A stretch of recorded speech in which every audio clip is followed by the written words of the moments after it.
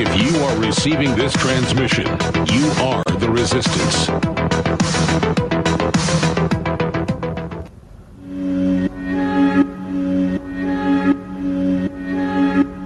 Pass it to the left.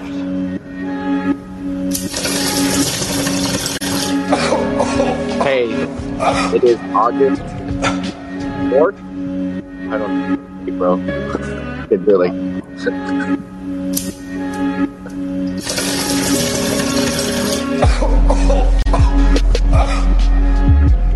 It's August 8th, 2022. This is Skywatch. Leading a frontal assault on the lies of the New World Order. And I want you to roll it all into one joint. No one's ever been brave enough to try that. One man is. Roll it. Your co-host, Shaw, with your other co-hosts in the Valley of the Sun, Luda. Hey, guys. I'll smoke it with you, bro. We'll go to the loony bin together. I don't give a fuck. Good morning, bro. How are you? Doing awesome. Great. How's the sky in the Valley of the Sun? We got a lot to talk about that. It's been a pretty intense week with tracing and storm seeding. Storm seeding. You also mentioned monsoon season last time. But I've also been talking about something for a few weeks, that there was a domestic terror attack last month, and the month kind of went by. But, you know, we live in America, and domestic attacks, terror attacks are not uncommon. So there was another, fortunately. I didn't hear anything about it. Yeah, of course. And, you know, why would they talk about any of the other gun violence going on in the country? Too many distractions, too many bigger terror attacks. Let's put it that way. Unless it's a school being shot up, no one cares. But funny enough, I think it's appropriate to bring up again because I was just going, existing online and came across something that actually happened out in your hood. We talk about being in the same cities on the 33rd parallel, and I get news about domestic terror attacks happening out in your hood. Are you familiar with Chandler, Arizona? Yes, I am. That would be really close to the 33rd parallel. Yeah, that's a nice little area on the East Valley side of town, predominantly Caucasian, and nice family homes. Yeah, so this is from August 1st, 2022, from the Chandler Fashion Center. Are all your malls called Fashion Center? Because, I'm pretty sure no, only the one we nice live ones. Next to. Only the nice ones. The Chandler Fashion Center and Scottsdale Fashion Center are the only two. Well, that's just our luck then. So did you know someone popped off out there on August 1st? Yeah, dude, this is such a weird story, and this kid's only 19 years old, has 3 face tattoos, can't even keep his eyes open for the mugshot. And let me read this whenever I can pull it up. Behind those fentanyl pills. Unfortunately, I think these are completely 100% prescribed. So here we go.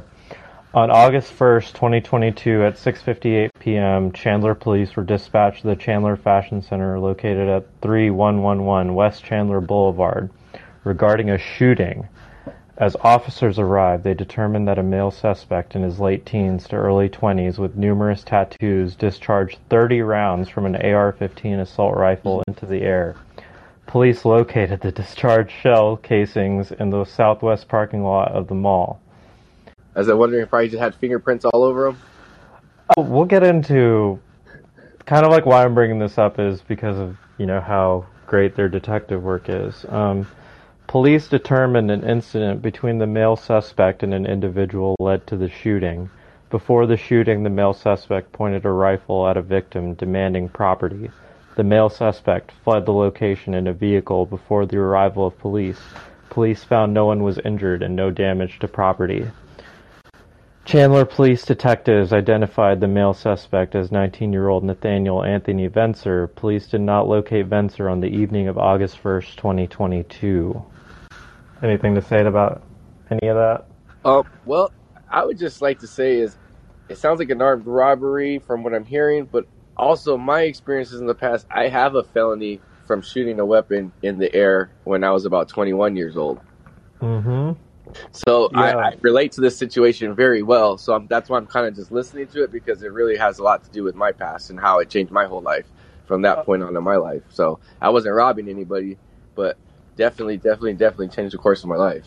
You also don't have any face tattoos. No. I'll post up these pictures to our Instagram later so you can get a great old look at this. Okay. You know how kind of what we're working on is keeping these things separate until we talk about them. So yeah, I have no idea what you're talking about. So yeah, I'm listening to it. We haven't talked all week. Well, we have, but not about any of these things. Not any of these things. So here we go with more.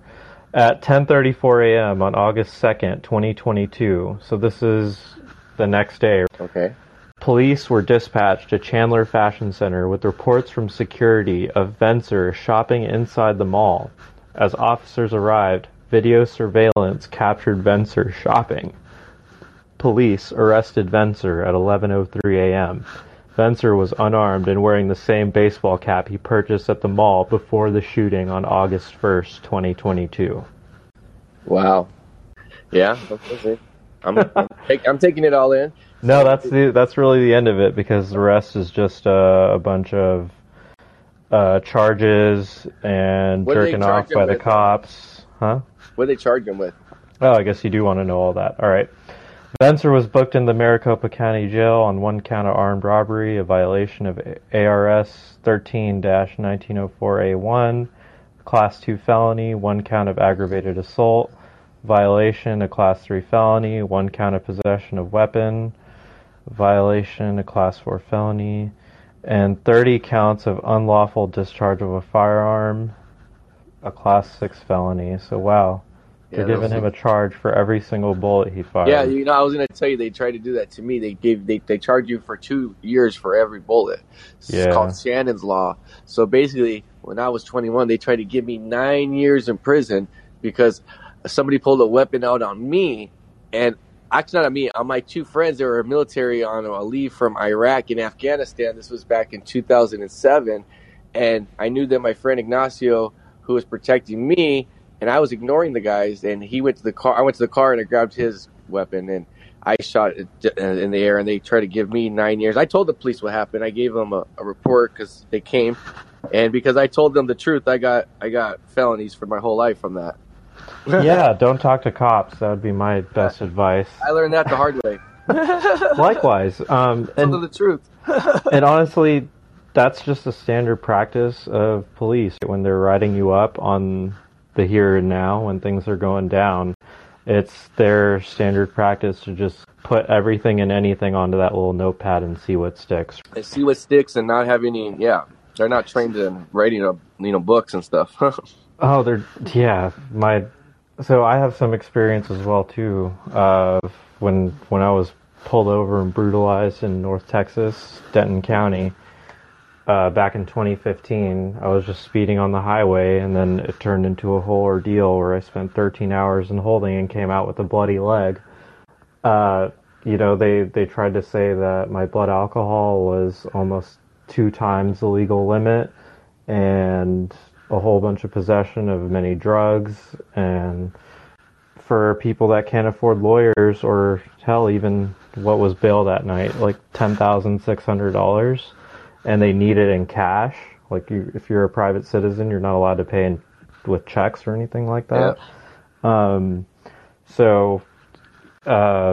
That's their standard practice, and I did not want to get into any of that with this story. What I did want to get into, actually, was the real terror attack that happened a month before this one at the Chandler shooting mall. Oh. No, in Georgia, actually. Oh. So in Elbert County, Georgia, I'm sure a lot of people are familiar with this right now. Where is that actually located? North Georgia, or is that? Because I want to ask. Because the only reason I'm asking, because is this on the 33rd parallel as well? It very well may be, because it's called the Stonehenge of America, so it's probably on some parallel. Close to it. I think that is. I know it got destroyed. I heard. Yeah. It did get destroyed, and that's what I'm saying. People are familiar with it, especially after a month going by. It's not really a current event anymore. But Let's just, for those who do not know what any of this is about, the Georgia Guidestones, this is from Wikipedia, a granite monument that stood in Elbert County, Georgia, United States from 1980 to 2022. I love reading that until 2022. It was 19 feet, 3 inches tall, and made from 6 granite slabs weighing a total of 237,746 pounds, over 100,000 kilograms. The structure was sometimes referred to as the Stonehenge of America. The creators, according to Wikipedia, believed that there was going to be an upcoming social, nuclear, economic calamity, and they wanted the monument to serve as a guide for humanity in the world which would exist after it. It initially garnered little controversy, but it ultimately became the subject of conspiracy theories which alleged that it was connected to Satanism. On the morning of July 6, 2022, the Guidestones were heavily damaged in a bombing, and it was dismantled later that day. So, and I looked into a little bit about it. There wasn't really much details, like I said, and I didn't really know where I was going. I started looking more into about who created them and stuff like that, and how there was just a whole bunch of shell companies that, it's hidden the person who actually made them. I really don't know too much about anything else after that.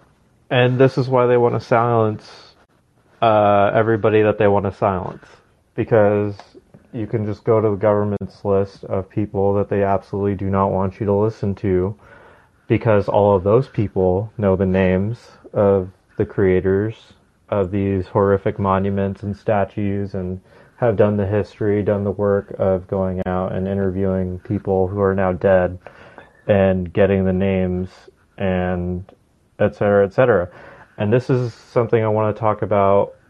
Oh God, it's going to probably be 2 weeks from now. About how I hate that too. Just listening, how if we're going to become dependent on the internet and Google so much for our information and stuff like that, we just have to live in this state of unknowing, which is absolutely far away from base reality, and is the first step in how we understand weaponized behavioral mind control. Get people to believe false reality, and then you can control every single second after their false belief. The Maya. So whenever Wikipedia says, and they just did it right there in the little passage that I was reading, they didn't state the name.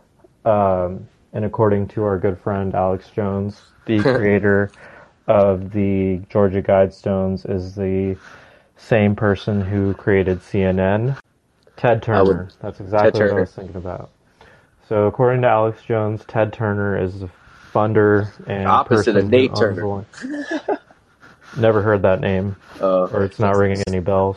From the 1800s, this old slave that was rebelling. All right. Yeah.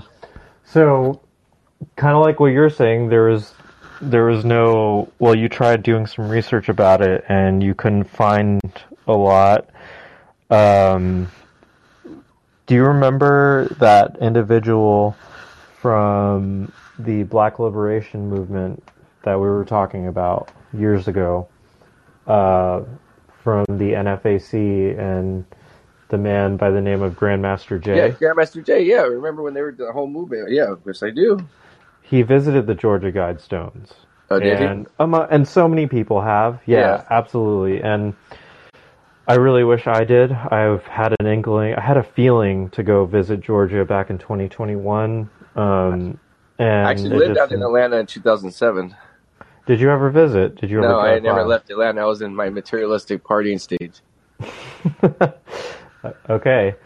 So yeah, steer very cleared away from the rural monument. Oh, I didn't go out until 12 o'clock at night, and I didn't stay out. I didn't do anything in the daytime. No, my life was a whole different story then. Likewise, same. 2007, I was 21 years old. Well, for me, I was still in, I think, middle school. So, anyways, among the many people who have gone out there and visited, that is not the case, right? they all talk about how there's surveillance out there, how there's cameras watching them. Grandmaster Jay specifically talked about how he was out there and it was completely deserted, but because he was a black man dressed up in a... He was probably not a black man. He was probably with a bunch of black men. Yeah, he definitely rolled up with the... Yeah, he rolled up. Yeah, he pulled up with security and wearing bulletproof vests. They got their ARs, and they're all black. They're keeping it up to code. They pulled up and they talked about how... For sure. And they talked about how they got pulled up on, like, within an hour by not the police, but, like, some good old boys talking about, like, what are y'all doing here? Like, what's going on? So, there's surveillance out there, and let's compare this, right, to the little situation that I just read that happened at the Fashion Center Mall. Oh, cameras everywhere. Video surveillance captured our man Venser shopping, and then they also identified on his head the hat he's unarmed and wearing the same baseball cap he purchased at the mall before the shooting on August 1st, 2022. So, sounds like they got cameras in both places. I love how you put that all together. It's because it is like China here, as I wanted to say, like China. But the fact is, we do have surveillance everywhere. I knock on doors for a living. I sell solar, so I go knock on doors all day and stare at the sky. I'm outside all day, all long, and basically, there's a camera on everybody's door.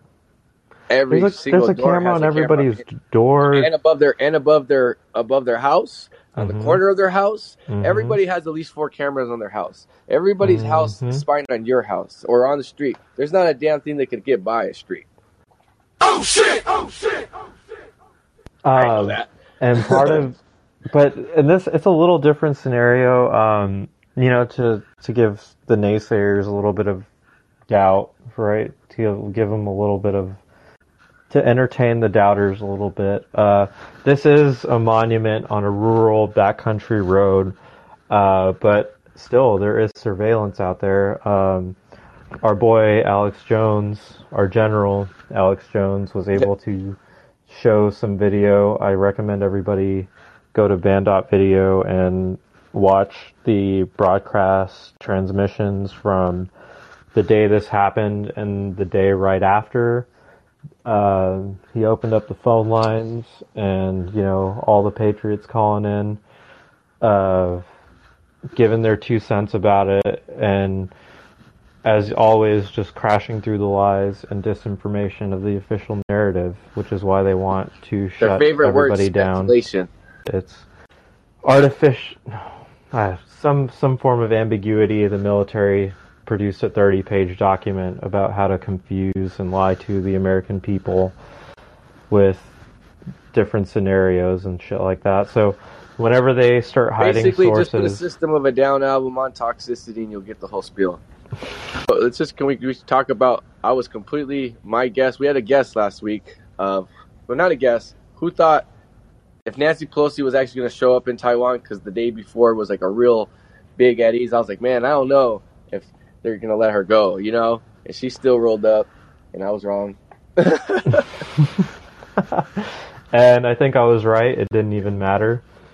Yeah, it didn't even matter. I thought it was going to matter a little bit more, but then I did a little bit of research, a little bit more, and just an invasion of that island would be more than D-Day, and it's just like a ridiculous task to even take so much work. Oh, for nothing. Did you ever come across any of the real industry reports? No, it's because it's TWC, the Taiwan, their micro semiconductor plants. I did the research. I saw it's all owned by one company. It has a GDP. their company's one of the 5th largest or 8th largest companies in the whole entire world. You know what I mean? They do right. Their GDP is the same as Turkey is Taiwan. Oh, for sure. But you didn't get all the way down the whole. Oh, the semiconductors. Yeah, well, right. They sell them to China and to the United States. Well, they can't go there and just sell them. That's just some weapons. Exactly. That's the bottom of the rabbit hole right there. Yeah, It's not. These aren't semiconductors for your toaster oven or your refrigerator or even your iPhones. These are when I used to live in Los Angeles, I lived right next to LAX, is where you Raytheon, Boeing, Northrop Grumman, every single one of those. I lived in Hermosa Beach right there by our Playa del Rey. So basically all the little bars I would hang out were just all the missile heads. Mm-hmm. And the part of Texas that I live in North Texas, we got Raytheon, we got so many. It's just depressing, honestly, how many military-industrial complex companies are out here. The name of the street by the Air Force Base in Fort Worth, when I was working out in Fort Worth by you, when I was knocking on doors in White Settlement, the neighborhood called White Settlement, next to the Fort Worth Air Force Base out there is called, what is it called? Northrop Grumman Way, or it's like Lockheed Way. Like every road's named after these companies. Yeah, so the point is that these are super high-tech semiconductors. There's no doubt about that. There's no doubt about a lot of the official narrative when they say that 90% of semiconductors are coming out of Taiwan. It can't be replicated. But yeah, and it's not technology that you or I need or anybody else listening here needs. Nope. Or unless you are a complete sold person on the Internet of Things and such like that you believe every single refrigerator needs a microprocessor in it, then this still isn't. Tell my grandma that. I think people who want toasters to be smart don't really care about your grandma, but my point is that the processors and the widgets coming out of Taiwan are not for those people either. So crypto people shouldn't be worried about Taiwan either, because essentially, like you said, the chips are for the military-industrial complex. So not anything an American needs to worry about. I personally like how the fighters said it. They tried to send a boxer to Vietnam, and he said it best, in my opinion. He said, "Ain't nobody overseas ever called me a bad word." So, nobody in Taiwan ever called me a terrorist in sixth grade. It's kind of the enemy's inside the house right now, literally inside the House of Representatives. Well, I don't know if it's okay for me to speak about this, but I have to say something. Behind your house, somebody wrote terrorist things on your wall that I saw in Texas, in a very nice neighborhood, and that was out of control. You guys are families from India, and it was wrote things just by the way they think they look different. That was I don't consider fence riders my enemy. I consider them uneducated and misguided. But when I say the call's coming from inside the house, I mean the House of Representatives, Congress, and by extension, lobbyists that are making a career out of pillaging and raping the rest of us. The good old Viking boys. That's really the one thing that I had. I wanted to jump into what I've been seeing across the sky here in Phoenix this week. Not just Phoenix, from Mesa to Phoenix. Mm-hmm. I have it all dated. If we ever want to check out the Instagram we have, go ahead and give that Instagram a shout out. What is it? Skywatch Podcast. The links are in every single episode. You can go look at the reels. I have every day about 4 reels that I showed from the progression from the start in the morning till the end of the evening, when it starts off with a clear blue sky. I'm talking the clearest blue sky you can think of in the morning. And then I live right here next to Luke Air Force Base. Primarily the F-16s, I believe, there, but I've been seeing different jets that are more high-tech. They basically start off in the morning real early before any of you I wake up, before the sun rises, and they start putting lines out there below south. They basically along baseline, which is the halfway point of our city, of a state, and of our city, Phoenix, or they'll spray in Mesa. They'll start off in the beginning in the East Mesa, and they'll start the lining out there, and basically it creates a like what a volcano would do, of smoke type of screen like thing that they use in warfare, and it covers the city, and it looks like artificial clouds.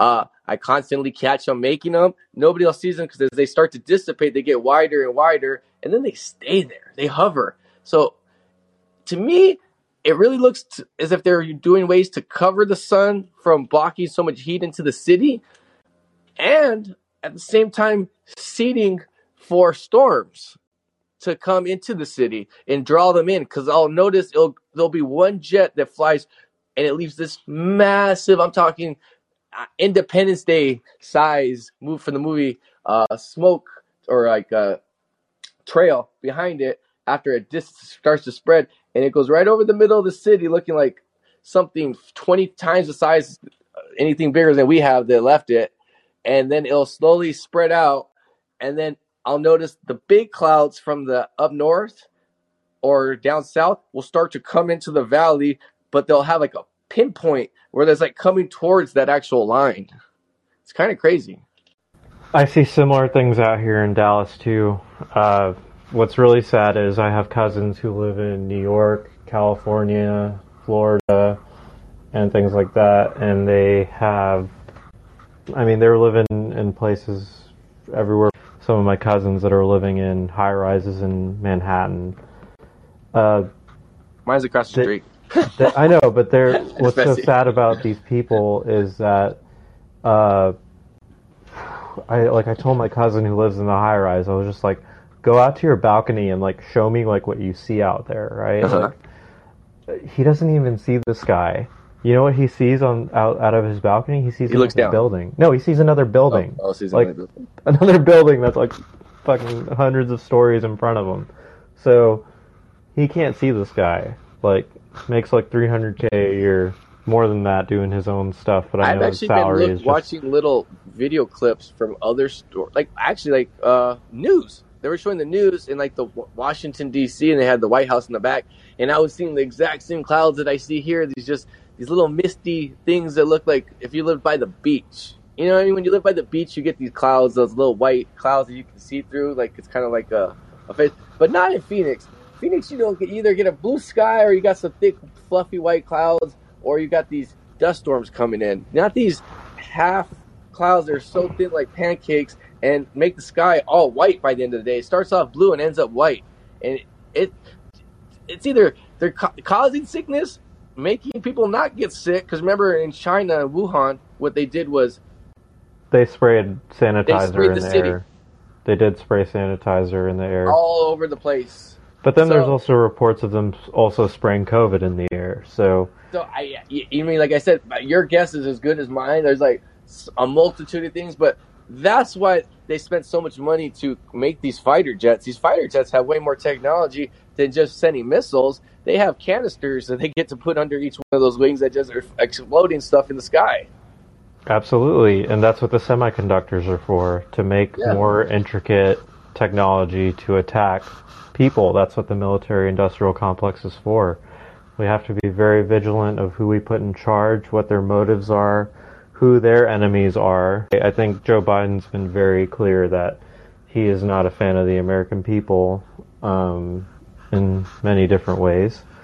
And our current jammed-through spending bill that wants to sick the IRS onto regular Americans even harder is just further evidence.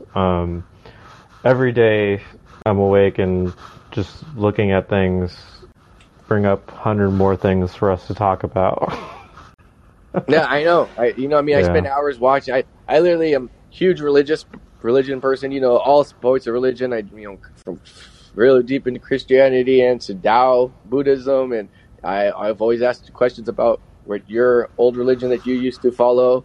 I'm constantly in theology and anthropology, and looking in the sky. And I have a million things I could talk about on anthropology.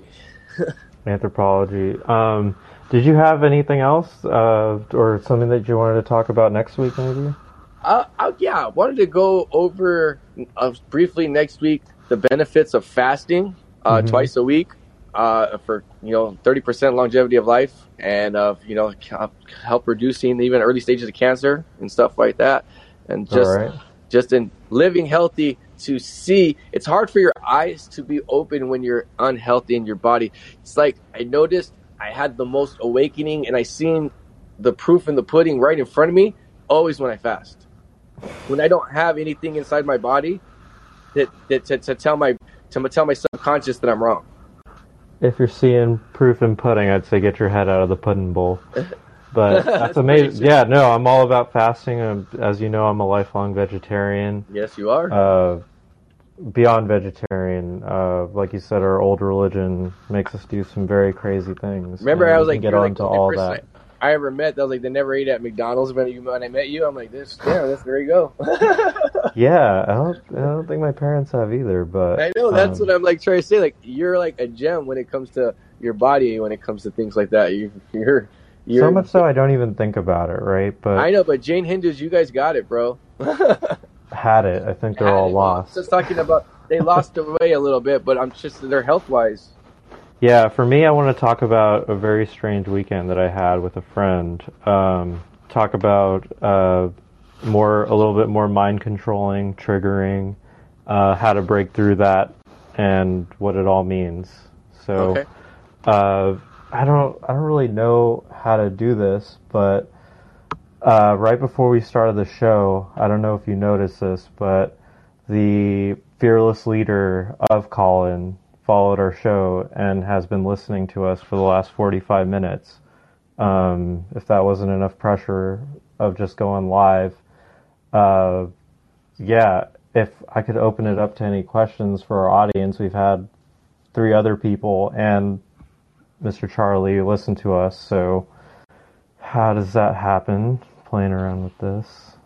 But if not, we just end it here. Well, thank you guys for listening. This is the first time we've had any listeners. I truly enjoy doing this. I should say, I literally live for this, and like I said, that's why I do door knocking, because I can be out there in the field, and I'm literally out there looking like a psycho to all my friends. That's nothing. Those are just clouds. One last thing. You were talking about how they spray them and then they just come down. They explode and they stay. They like a helicopter. They hover. Yeah, not to call myself a boomer or anything, or like date myself, but like I remember when my clouds rolled in and rolled out. You know what I mean? Like whenever they were just moving across the sky, like. And then you mentioned the activity over the ocean. The wind will stay. And then you mentioned the activity over the ocean. There's supposed to be a lot of movement and activity of clouds over the ocean because that's the water cycle. Like that's where the water evaporates up from, forms clouds over the oceans, and then the wind's supposed to blow it in. With the hundreds of different ways that our bloated military budget is literally being used to play the water system and put up our own clouds whenever we feel like it. And I really do 100,000%. Because Lake Mead is gone. Lake Mead is gone. Some lakes are going to go, some are going to pop up. I just think the Navajos are going to get their land back when the Grand Canyon, when Lake Powell goes down. They think that they got screwed out of. Yeah. No, but that's kind of like my ultimate point is that we should not, these people who are running things are not responsible enough to be in charge, right? So when the lake comes back, do you think they'll give it back? No, hell no. Exactly. There's bad people in charge. They're going to go there. I think we have there's no artifacts left. They buried them for a reason. I'm going to try this. We have one person trying to ask us a question. We'll see how this goes. William, are you there? State your name and where you're from. Hey guys, can you hear me? Yes, we can. Hello? You can hear me? Good. Okay. Yep. This is Bill calling from the unconstitutional state of Connecticut. I call it Connecticut. Wonderful. What do you have to say? Thank you for listening for us, by the way. Brother. I stumbled on you. I have the call-in app, and there's a fellow Black Bear News I talk to periodically, and Aaron Matei's show, whatever. And so I stumbled on you guys, and I was just been listening for a bit. I actually just tuned in, but I like hearing what I've heard so far. And I'm going to mention something I haven't mentioned in other call-ins because you guys seem so progressive. I think I can say this. Have you heard of Deborah Tavares, StopTheCrime.net? No, I haven't. Personally, no, I have not. And this is a free space. Feel free to share to your heart's desire. And thank you for the kind words. Yeah. I think listening to y'all, you might really find her intriguing and also revealing to some deep secrets that, are not available to the general public. She's a truther, and so that's StopTheCrime.net. And rather than me kind of expanding on everything that she's got in her site and all the videos, I think what I would do is maybe call back in a week or so when you all have a chance to dig in there, because wow, everything you're talking about, from the chemtrails to I'm out there looking at them. It's like, it's just with my own eyes. I can't deny it. And I drove all the way from Phoenix to Texas, the north way and the south way, and there was no clouds over the non-cities. Oh yeah, Chris. Obviously and also, as you both discussed, the bacterial sides they've sprayed during COVID, the silver oxides to create microclimates. Bingo.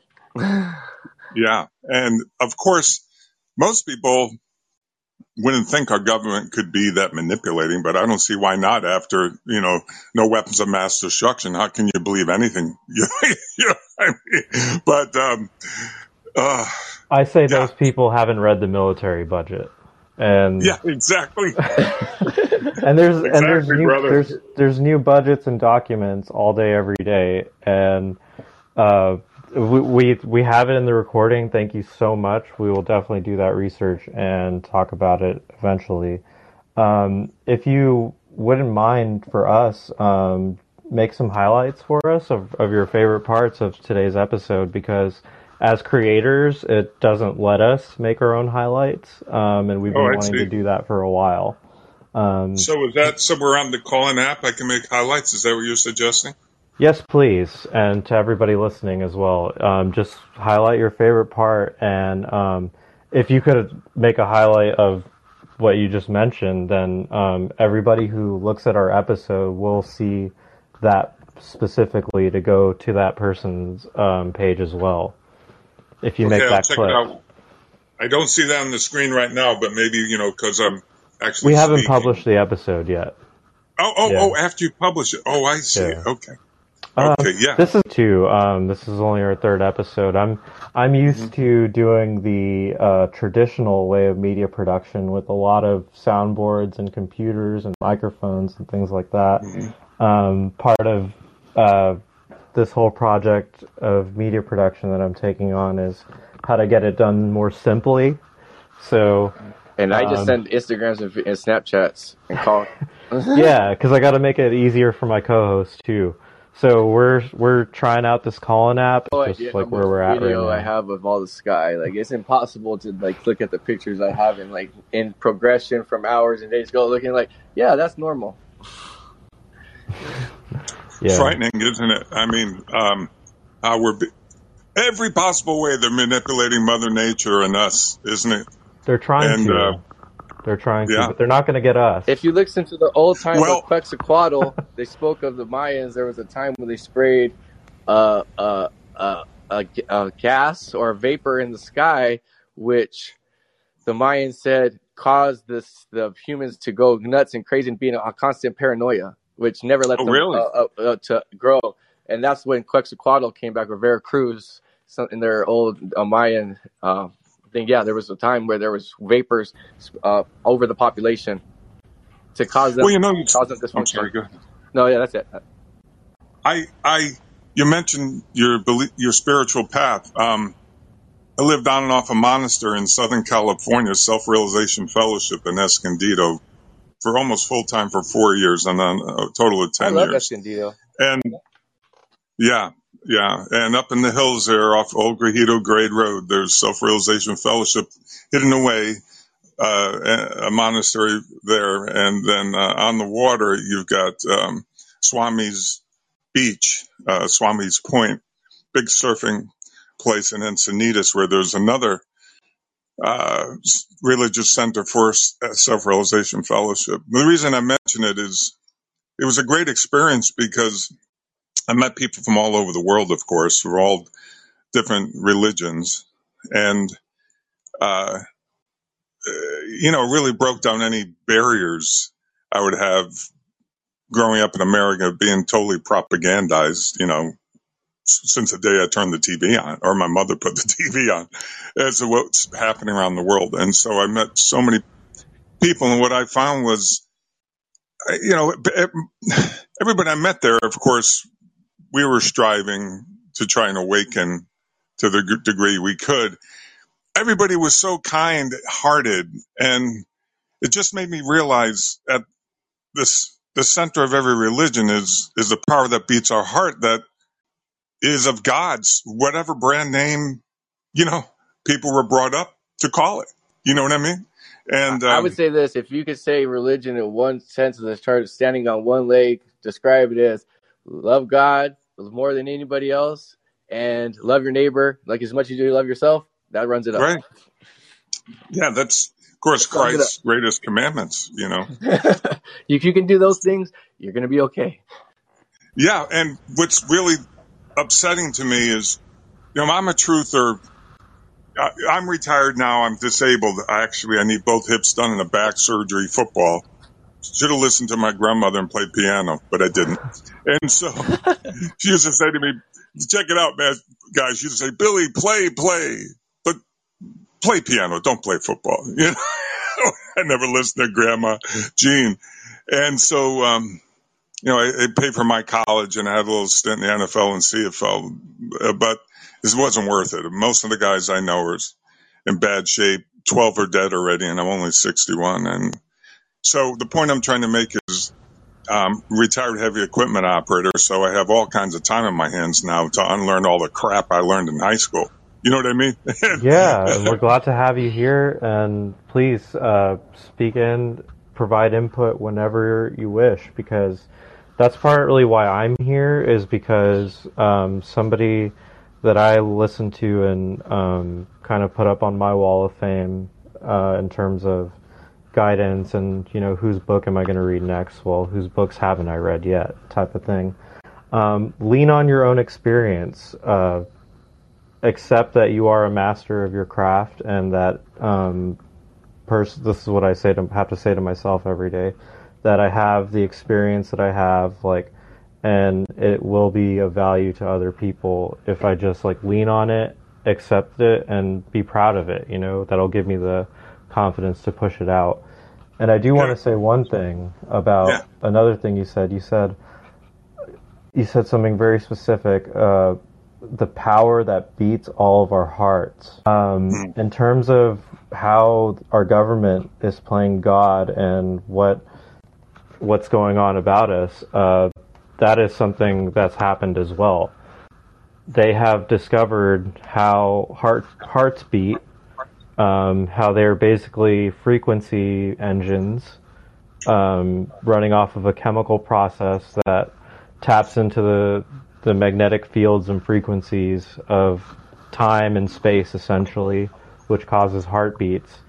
And this is how they have been able to reverse engineer incremental, infinite battery life increases. Have any of y'all wondered how the iPads and iPhones can have 10% more battery every year consistently? No, I don't really ever think about that type of stuff. Yeah, because they figured out how to make batteries that never need to be charged at all. So, just like our hearts, just like our life forces. Well, I remember I work in solar, so I really don't need to think about any of that stuff. It's the only job I ever found in the world where I'm not taking anything from anybody. I'm helping them save the planet, and it's awesome. But it's hard to. These people are programmed. You know how many people are telling you that they don't care about solar or not interested? About 90%. Yeah. Really? Yes. I literally struggle with it. I literally don't need to take a down payment You have to have only a 600 credit score. This is how the propagandas work. And you literally put them on your roof, and you'll start paying for the solar panels. On my house, our electric bill would be about $450 right now. We pay $180 for solar panels, and that's it's now. I know for the next 20 years, I'm paying $180 for electric every month, and I don't know why these idiots are telling me that they're not interested in it. Why do you want to give SRP, APS, Texas, whatever, and have the chance of them jumping prices up in the next 10 years or next year if some crisis happens? And just to be a hard nose, it's these baby boomers. I swear to God, they're the hard nosed assholes of this planet. Let me share. I have a degree in resource economics from the University of Rhode Island, and of course, we did a lot of cost benefit analysis on all different environmental projects and things like that. And so, back in the early '80s, I don't know how old you guys are. I'm 35. 29. Okay. I was 29. I was born in '86. Yeah. All right. So, back in the early '80s was the birth of Earth Day. Early '80s, and I have to tell you, there were festivals in Santa Barbara and the main park, and people were very into.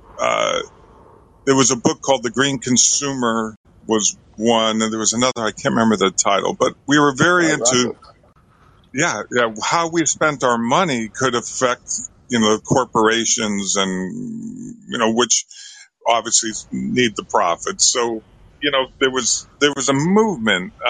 We had a lot of products still made in America. Things had, the North American Free Trade Agreement, the Asian free trade agreements and the TPP, none of that existed yet. You know what I mean? To outsource our jobs first to Mexico, then to China, India, and everywhere, And so we could make a difference that way, And people were, think about even before my time, Woodstock, I was just an infant then. And I look around now and I scratch my head and I go, how the hell did we get here? You know what I mean? Where there's so many people, like you're saying, brother, where you're talking about solar panels and people are not interested. When they could lower they can own their own energy. They can literally say, it's like going to the gas station, I put it. You can keep paying $5 a gallon, or you can go to the gas station across the street, pay $2.50 a gallon, and if you fill up at 30 gallons, you own it, and you never have to get gas again. Yeah, it's a no-brainer, even from, a personal, microeconomics. It's a no-brainer, but people are so, I don't know what the right word is. This whole concept. I have a concept that I'm trying to develop and push out. I call it poisoning, brainwashing, traumatized, and hypnotized. That's what people are. Yes. And I'm familiar. I wasn't alive. Like I said, I'm only 29 years old. So I wasn't alive in the time that you're talking about, like when they started Earth Day and stuff like that. But I have read about it. I had to read about it because whenever I made Nancy Pelosi my political enemy, that's where she got her start. She started walking those streets and she still uses it as a defense to this day. I walk those streets for climate change and stuff like that, so you have to trust me with what I'm doing right now. No. Yeah, but this is how I got familiar with the time period you're talking about, and how the context does matter. And yes, I do agree with you. As a species, we have sort of regressed, right? I talk to people my own age and a little bit younger as well, especially with us starting to be a media producer. I'm reaching out to the community, trying to get people to push their passions out, to try to get monetized, break out of the matrix, really, by start selling to the matrix, essentially.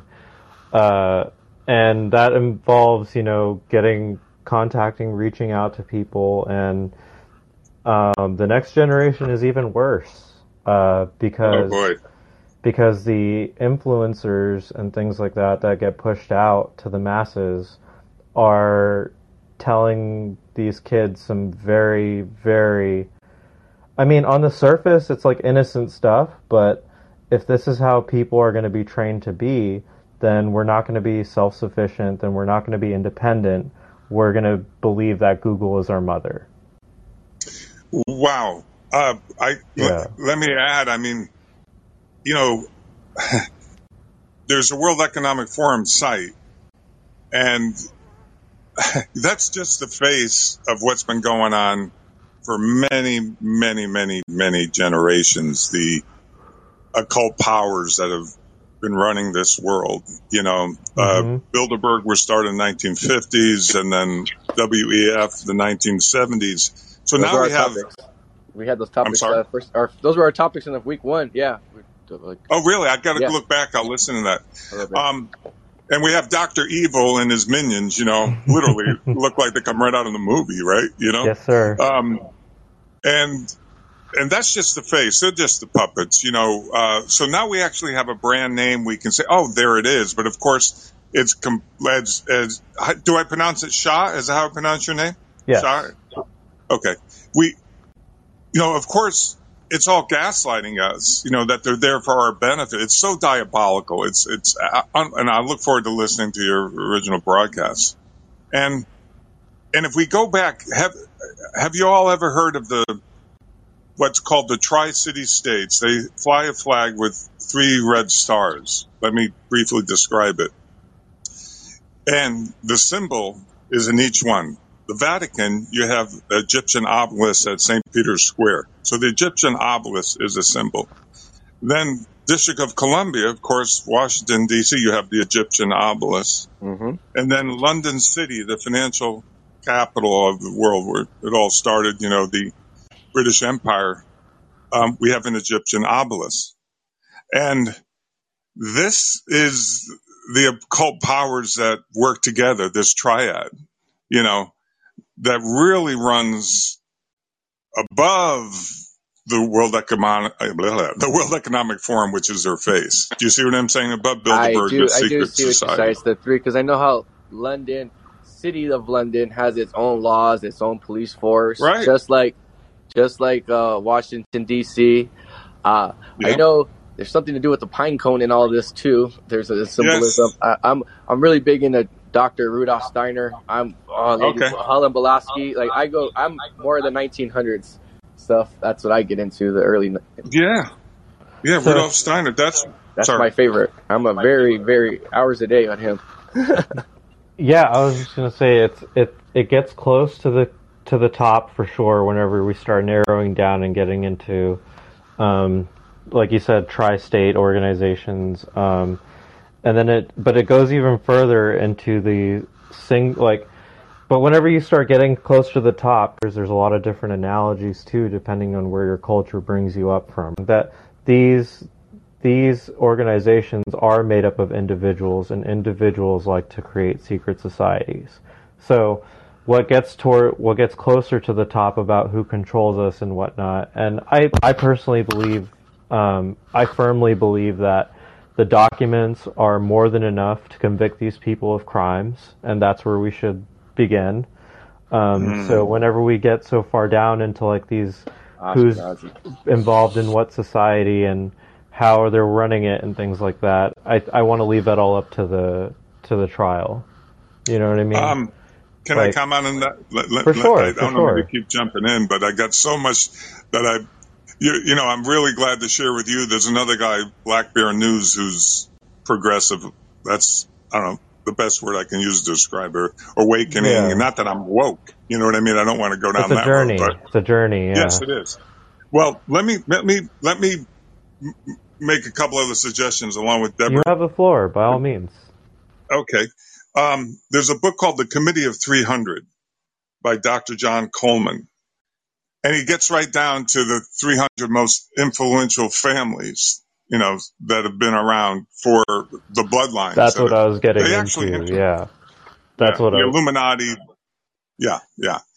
The anti-Abraham, Isaac, and Jacob. Right. Yes. You know,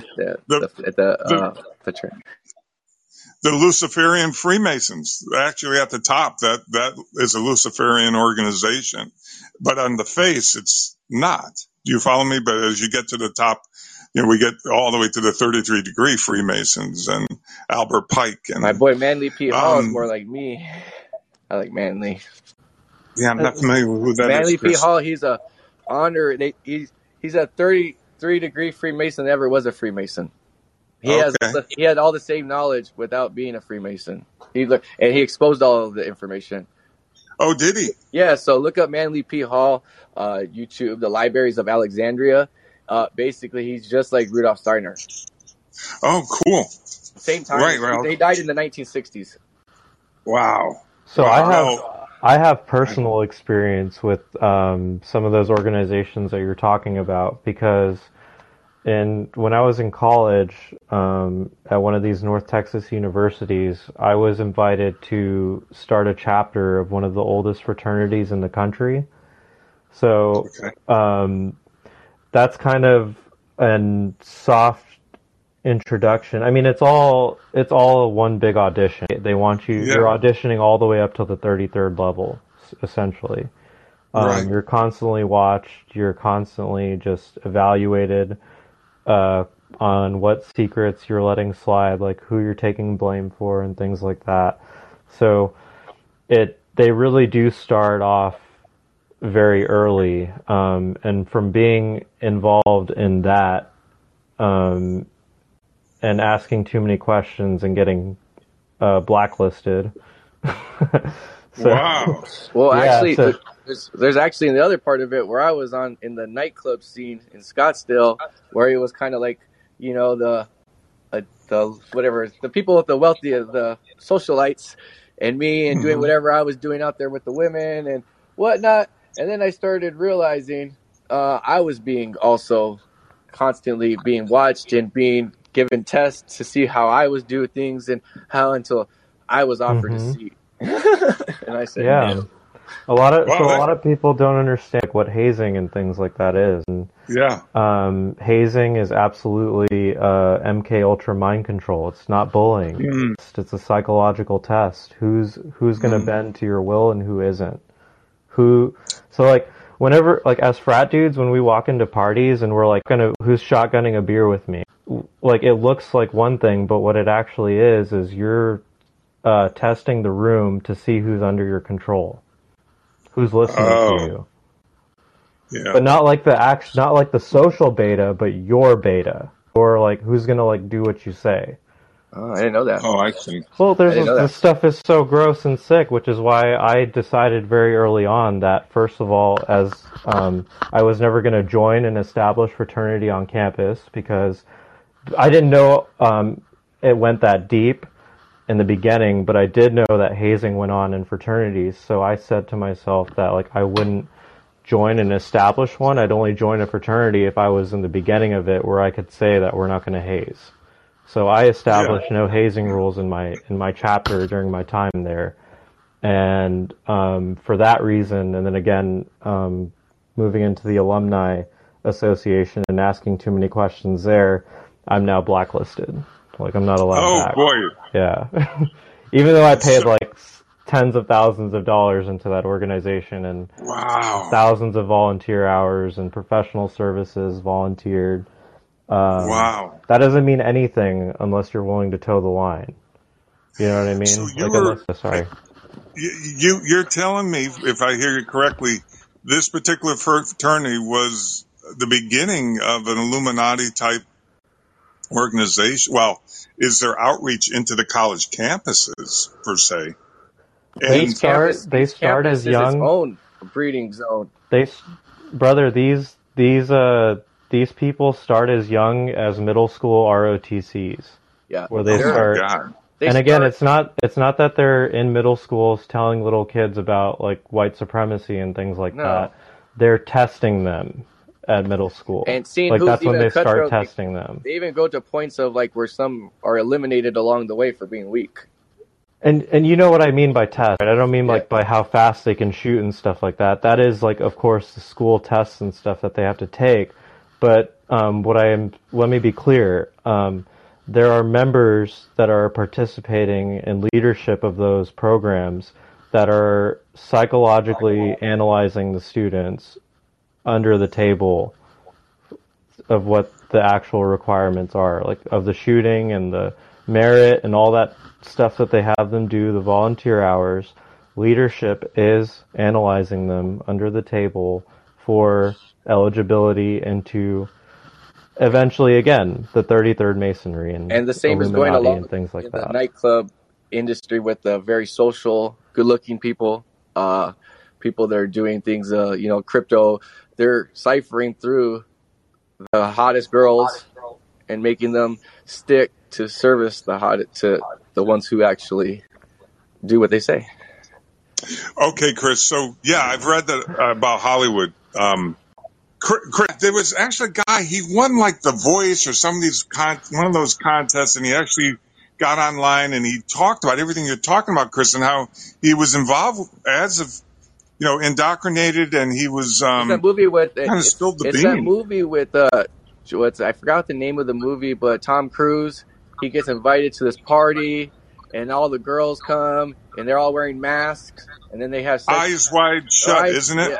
Yes, yep. That's pretty much what it's like. They say that one of those scenes where they're all, I don't know what you call them, one of their ceremonies was shot in a Rothschild mansion. Well, we can get in. It's crazy. It's funny that the Rothschilds actually funded the Spanish Inquisition. The Catholicism was funded by the Rothschild Bank. Yeah. They funded the Inquisition on their own people. Yeah.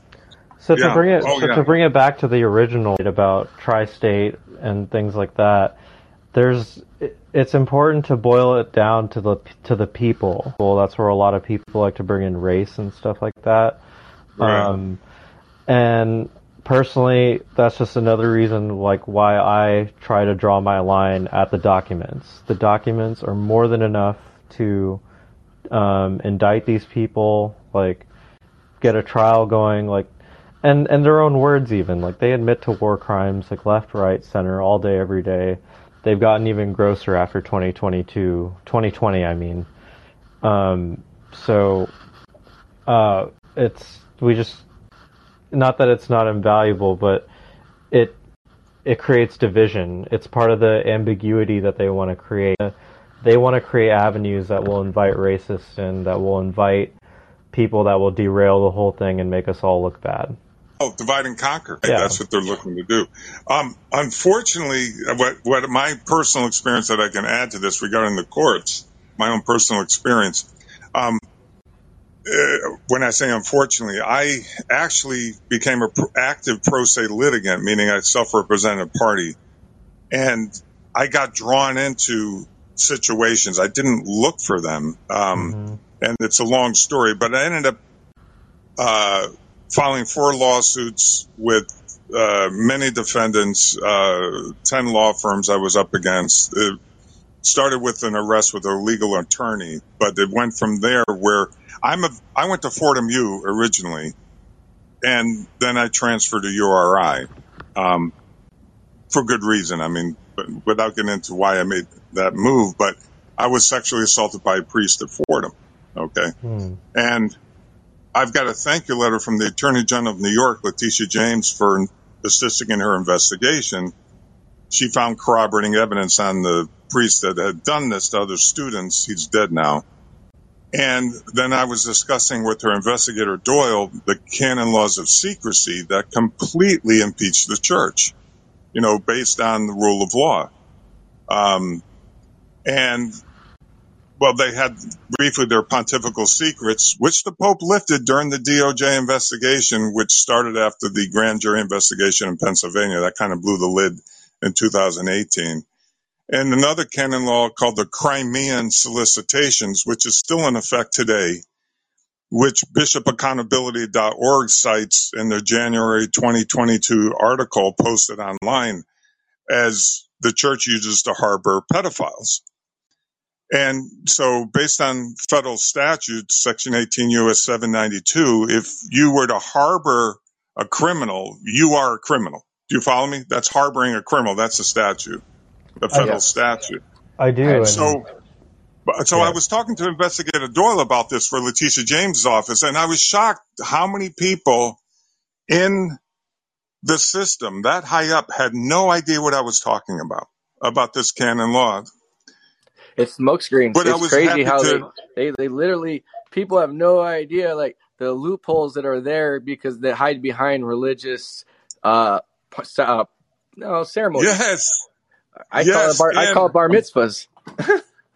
Well, in fact, the church's defense, believe it or not, is the law is so secret that most priests don't know it. That's with cover, of course. You know what I mean? But that's what they try and claim. But it's all, this has gotten blown up now to where people in authority have been made aware of it. And then I work with the local Survivors Network of Those Abused by Priests chapter and the national chapter. And when I say work with, I wasn't employed. I mean, I just talked to and dealt with, you know what I mean? And so they then eventually wrote a letter to the attorney generals of all 50 states trying to get a lawsuits going. Letitia James is the only AG that filed a lawsuit in November 2020. I haven't heard anything. I mean, periodically I go online and try and see. They probably are making her life hell. They're probably doing little things that just like you wouldn't know it, but little things that just irritate your life. And they play a very hard-nosed ball game of what's the word, like making you look like you're a psycho, or maybe, you know what I mean, like, it gets a lot of backlash. Well, look who she took on. She sued the Trump organization, the NRA, and the church. Regardless of how we might feel about each one of those, the point being, she takes on big hitters. You know what I mean? And she's not afraid of getting hit back. So okay, I like it. Apparently not. However, our attorney general is feckless. Won't do a thing. I've dealt with the Consumer Constituent Affairs Assistant Attorney General Sandy Arenas for Attorney General Tong. Attorney General Tong's just a puppet. He's been in the legislature his whole career. Of course, it's kind of a touchstone would be George Carlin, Who Owns America. Have you all ever seen that skit he does? You may get a good laugh out of it. I think actually I have. Actually, I do think I have seen it. I have. I love George Carlin, and I recommend everybody listening to also check out the living George Carlin, Jimmy Dore. Yeah, I watched Jimmy Dore, and I was a little disappointed when he went on Joe Rogan.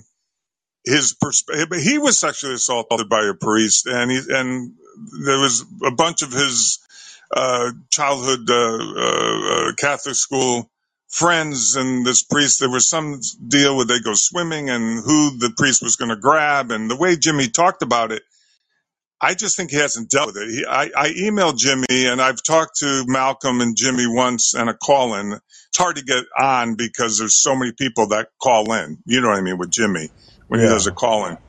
But at that time, I was addressing the pharmaceutical industry, which my father sold for J.D. Searle before he got out of that business, and this whole pandemic. And so we went down that road as opposed to, get into the Catholic Church. But Jimmy did a thing with Joe Rogan and Joe Rogan talks about the church with a lot of his guests. But the way Jimmy dealt with it, he laughed about it like they all thought it was funny. And I don't think he realized that that's the grooming. You follow me? In other words, that if a priest is doing that in broad daylight to kids, that's just the grooming. That's the tip of it. You know what I mean? And it always leads to serious abuse. It's a hierarchy in the Catholic Church where, it separates. It's just not, I was raised completely 100% Catholic. I was a confirmed Catholic all the way till I was 18. About 20, I turned away from the church, and I went out my partying thing. And then I came back to Christianity in my own way, the way I believe in it. And it's just crazy how, like, I could have been that pup, because you see how you just follow the orders of what you're groomed to be at the early ages of Catholicism. If you're like, in the altar boy, you're doing all that stuff, being part of the church. Oh, well, the UN report on the Vatican in 2014 says there should be no statute of limitations on this crime because it starts at such a young age. And it's the Catholic boys like you and me who get molested by the Catholic priests because we're within arm's reach. Yeah, do you follow me? It's not Buddhist boys. And they're actually following Like if you go like Rudolf Steiner, like old school. It's definitely an occult. Yep. I mean, when we look at obviously the history of the church and Constantine and the Edict of Milan, the very beginning of the church, which was 313 AD. I mean, the disciples were long gone. Do you follow me? Yeah. Yeah. And obviously that was not born of Jesus. I look now at their history, which Pope John Paul apologized for. I mean, the history of the church, if you'd say, a tree by the fruit it bears, the history of the church is just horrific. Well, if what they did in Canada, the priest has been, the Pope was in Canada because of all the re-educating, like what they're doing with the Uyghurs in China, the re-education they did to the Navajos here in America. Yes. One of my really good friends, his father talked about going back to school, and they took them away from their land, retook them at 6 years old, and then they let them speak their own language, and they don't lead to hate each other, and they changed their last name to Begay. Oh boy, that's the Navajo. The leaders of Navajo's last name are Begay. Wow. Yeah. Well, you've heard about I'm sure throughout the Northeast, all the mass grave sites for where these institutions backed by the government and the Catholic Church for orphanages for unwed mothers, or even, as you say, for the American Indian children, and how they've it made the news within the last year and a half. I haven't seen much lately about all these mass graves they're finding. You know what I mean? Of these children. The ones who didn't want the re-education. Those are the ones who didn't listen, or they didn't make it through the toughness. They didn't make it through the weeding. And yeah, that's what I'm saying. Like, sometimes everybody's like, well, I'm following. I'm like, well, the King James version of the Bible was written. King James was a really good guy. Yeah. He was actually in slavery was going on. Yep. Yeah, exactly. I don't really know if I'm listening to that guy. I'm a Protestant now. I mean, in the sense, I don't go to church any longer. I just said, fighting this here in Connecticut, I got arrested 3 times for harassment. The Christian Counseling Center, St. Paul's Church. Wow. When I went to counseling, trying to reconnect with the church and get involved with a counseling group as a client, this was all paid by Medicaid. Do you follow me? I'm disabled, and it was all paid by Medicaid. And boy, they did not want me talking about this in church. And as soon as the counselor realized I wasn't going to let off, I'm like, well, bring the priest into counseling. It's not good for membership, Bill. I had a similar talking to whenever I got kicked out of my cult, like several of them. The Alumni Association and things like that. Essentially, we can't have you. You keep asking too many questions and not taking action, and the questions you're asking are starting to piss some other people off, who I found out were never even in the room. They were trying to invite me to the lodge and start like my journey from the first degree. So those people who were at the lodge, like evaluating me, were the ones who were like, no, this guy doesn't want any of our jobs. This guy doesn't want anything, but he's still showing up and asking questions. Get him out. And like, I'm sorry you had to go through that 3 times. Yeah, well, of course, the police department, the police departments are mostly Knights of Columbus, so Freemason. Do you follow me? And the firemen, the cops and the firemen. Yep. And every police department, of course, as we know, has a chaplain who, gives birth, marries, and buries them. You know what I mean? And in Corrupticate, where I'm calling from, I call it the unconstitutional state. Yeah, we're supposed to be the we have the Knights of Columbus Tower in New Haven, which is the home of the Knights for the whole country. Wow. Right? Wow. So, guys, you wouldn't believe. Let me know when you got to go, because I could tell you a story. I actually got put in a psych ward for 2 months, committed, where they attempted to have me. First, I had a judge try to get me involuntarily conserved for a person in the state while I was litigating and fighting these lawsuits I'm telling you about. Well, I was fighting scripture like the same way I was getting told they wanted to put in, you need help. And I'm like literally reading scripture to people and putting indoctrination and getting told I need to be put in the loony bin. Well, this is the thing. Yes, there's been good naturopathic and licensed doctors, osteopaths, whatever, where their licenses have been pulled and they've been, ordered by their governing bodies to have a psychiatric evaluation, which of course they won't. Tenpenny is one that comes to the top of my mind, and now Dr. Peter McCullough with American Frontline Doctors. Of course, we know this whole virus was this gain of function, started in Fort Detrick. We have like 346 biolabs around the world that we'd sponsor. You follow me, including Ukraine, of course. Mm-hmm.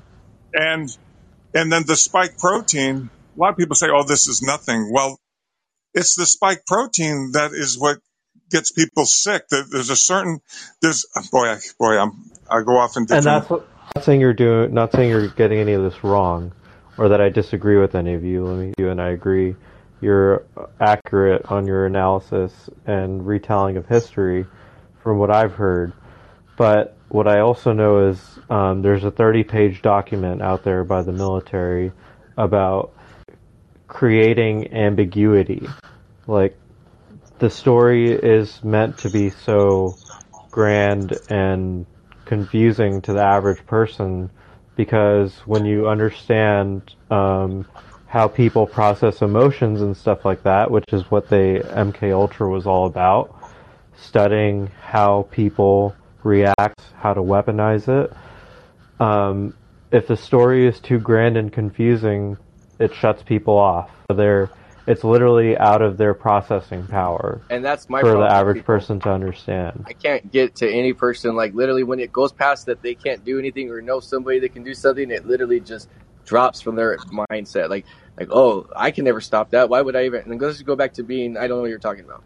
Yeah, you can actually gauge when people's programming crashes. So, go ahead. Fear is what they play on, obviously.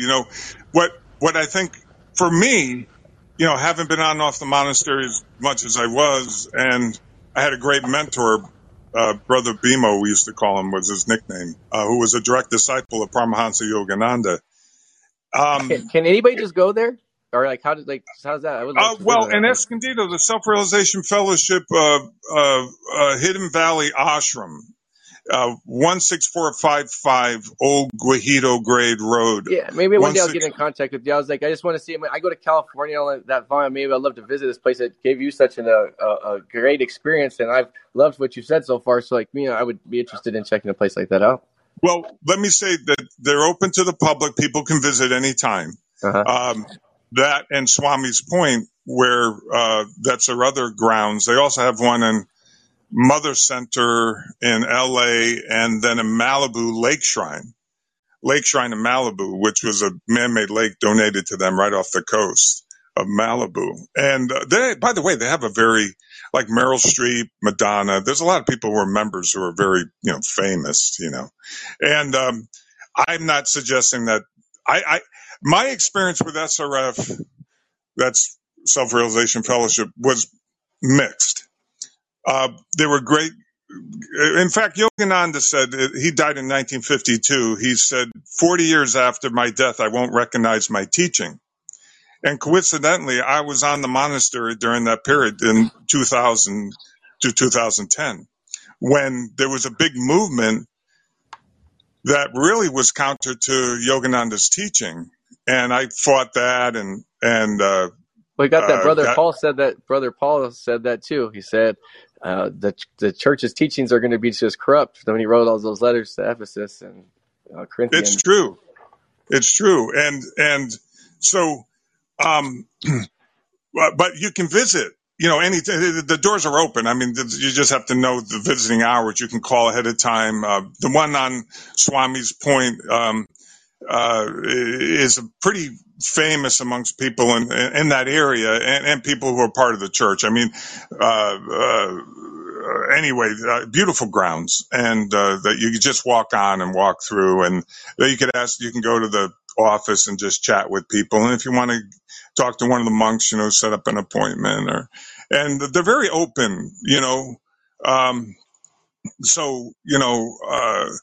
meeting people from all around the world, from, Eastern India to Germany, to wherever, people coming in speaking different languages, who most of the people who visited had a pretty good command of the English language as well. You know what I mean? And, they had a residence program, and then they had, if you felt you want to get deeper involved, then there was the monastic training. I didn't get beyond being a resident, where I was dabbling in it, had been married, was in the process of a separation, and not really sure I really just wanted to experience something different. I was operating heavy equipment. I was tired of this world as we know it, and I wanted to see what this was like. But the point I'm trying to make is it gave me enough faith that when I started fighting the corruption here in Connecticut, I was forced into jail diversion programs for 9 months of a time, and then eventually, what happens with Shah, talking about the court system, that's how I kind of opened up about this. It is so corrupted by the Freemasons. Do you follow me? That I know what happened was I have 6 felonies.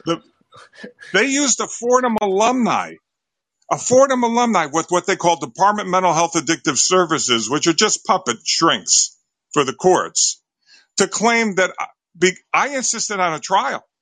The state offered me a noli contendere, where that's the process the prosecutor uses to get a case dropped. They will offer you a noli. I use a public defender who are nothing but corrupt prosecutors. Do you follow me? I do absolutely know that. I've learned that the first time I ever did that.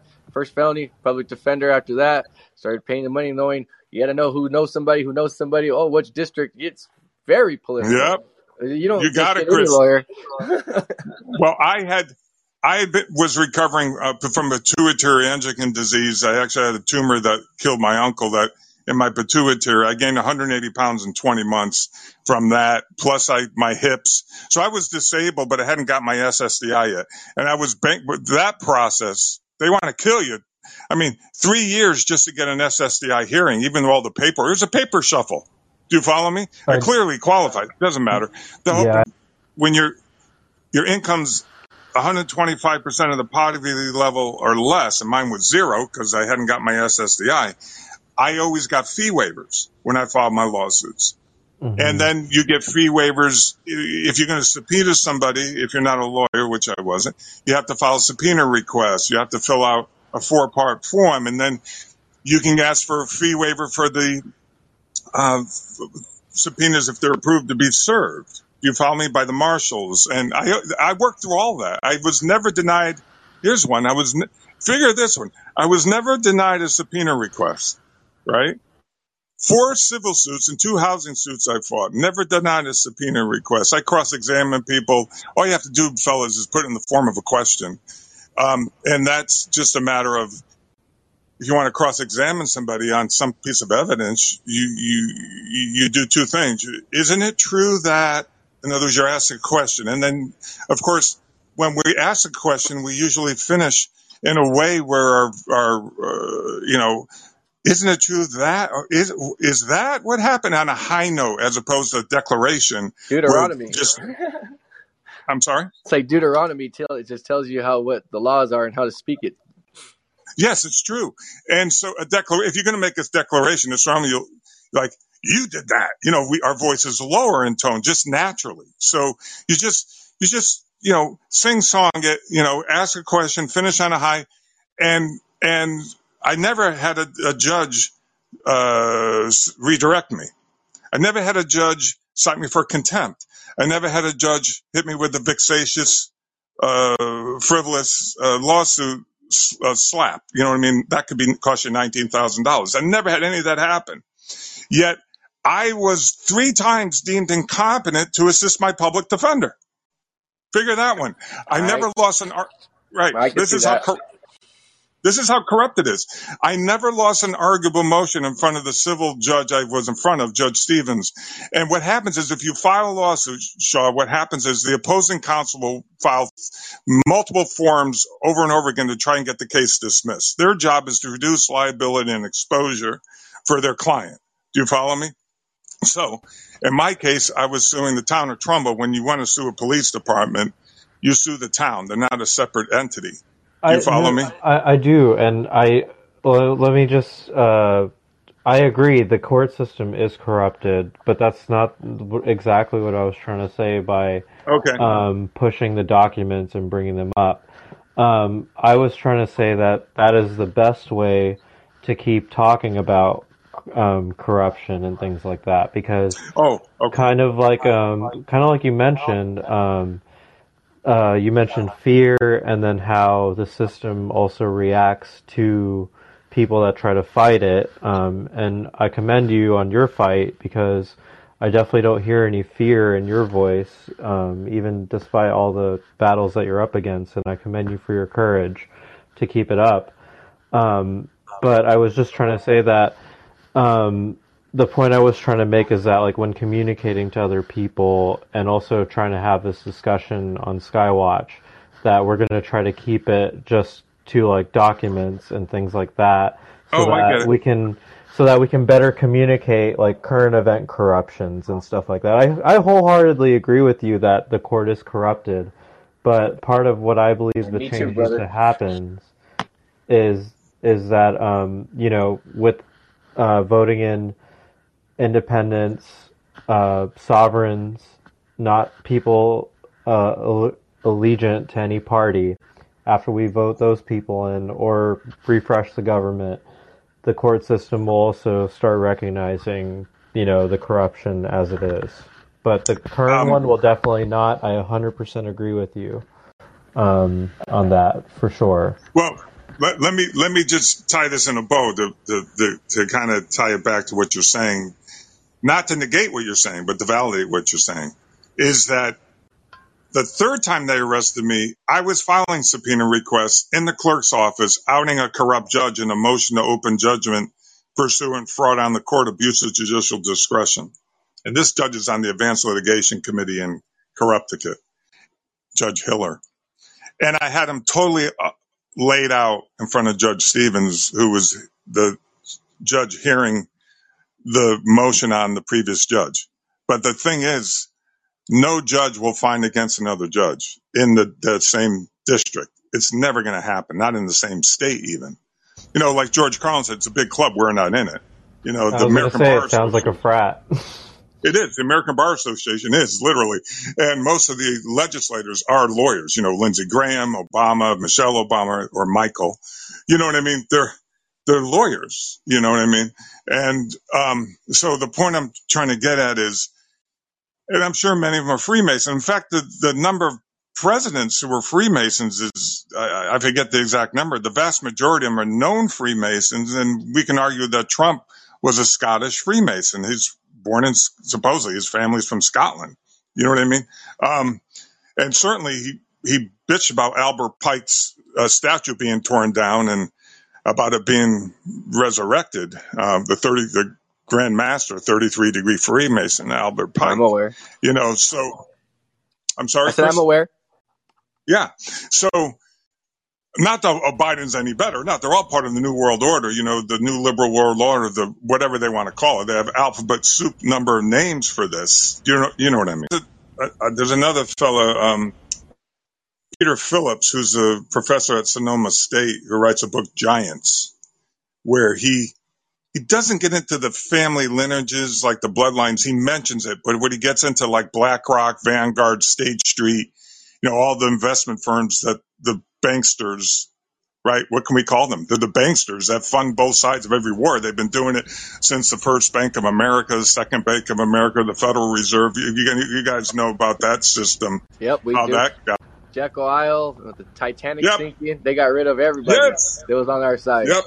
The Jekyll Isle, yep. the house that this all was written in was the place of blood sacrifice and baby sacrifice and animal burnt offerings by the Indians of the Jekyll Isle. And that is where, what's his name, the guy who, Rockefeller, who were the heart of it all, it was at their house, which was built over the altar.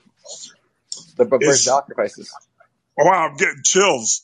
Literally, yep. Wow. All the families in the world that had a stake in writing the new world, the way the monetary system was going to be written, all was at Jekyll Isle, and they all had a nice little cottage on this island off of Georgia after all the rest of the ones that were against them died in the Titanic. Yeah, I've explored that. I was on Facebook. I eventually got kicked off Facebook. You know, they give you multiple warnings, then you get a month timeout, then you come back, you get a month. I wasn't going to stop. What I was making videos. They took my Instagram. It made it seem like I don't have Instagram anymore for my personal because it made it seem like somebody hacked it that was like in Africa that was doing it for selling something. But they pretty much took me off Instagram by taking it, by making it seem like I got hacked. Wow. You know, Twitter wouldn't even post my first post. I couldn't believe it. Sure. Yeah, Facebook. That's a badge of honor. Yeah, right. It's true. We could all talk about that. Yeah. We can someday. Maybe we'll meet someday. I'll be an old fart in my 90s. You guys. That would be great. Oh, brother, we're all gonna be badges on our things like we got left Vietnam. We have little badges. I keep joking with all my friends that quarantine camp is going to be lit because we're all going to be like cellmates and roommates. Right. Exactly. Well, you mentioned something. You talk about lawyers. There's a guy. Have you heard of Reiner Fulmick and his investigative team that he put together? Reiner Fulmick. You know who I like listening a lot to on Rumble? Well, there's many, but Z Media, Zeee, Maria Z, and she interviews all these people, and she talks the Gospels. You know what I mean? She's not a Catholic. You know what I mean? But she talks the bigger picture, like we're talking about. There's another guy, Leo Zagami, who I call into on Saturdays, and he wrote like 8 books on all this. Says he's a former Illuminati, grew up in that scenario, and now he's being protected living in Central California. He had to leave Italy. And there's a group of Sicilians that he mentions are basically protecting him. And Leo's and Christy. It's right. That makes sense. That's what he mentioned. No, he's telling the truth. Sicilians are opposite against all of this. That's what they make the mafia look bad. Oh, yeah. That's what makes the mafia is have a little bit corrupt things, but what they're standing for is against the corruption at the top, and they go against the government. Kind of. Okay, I didn't know that because that's why when you said that the Sicilians protecting him, that made sense because they're the opposite. Well, then you helped me trust more in him. Yeah. The first couple of conversations I had, I learned about him watching Maria Z on Rumble and Z Media, and she interviewed him along with all the top people from Reiner Fulmick. So the Sicilian mafia is a little different. Oh, that's good to know because one of the Department of Mental Health Addictive Services monkeys is a Genovese. You know, Genovese crime family, right? With the mob.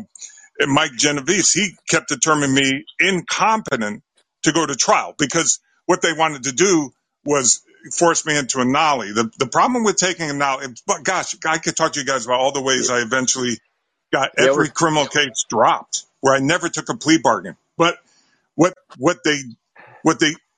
the reason I wouldn't take a nollie is I had 2 offered to me within the same window of 13 months, and I wasn't going to stop doing what I'm doing.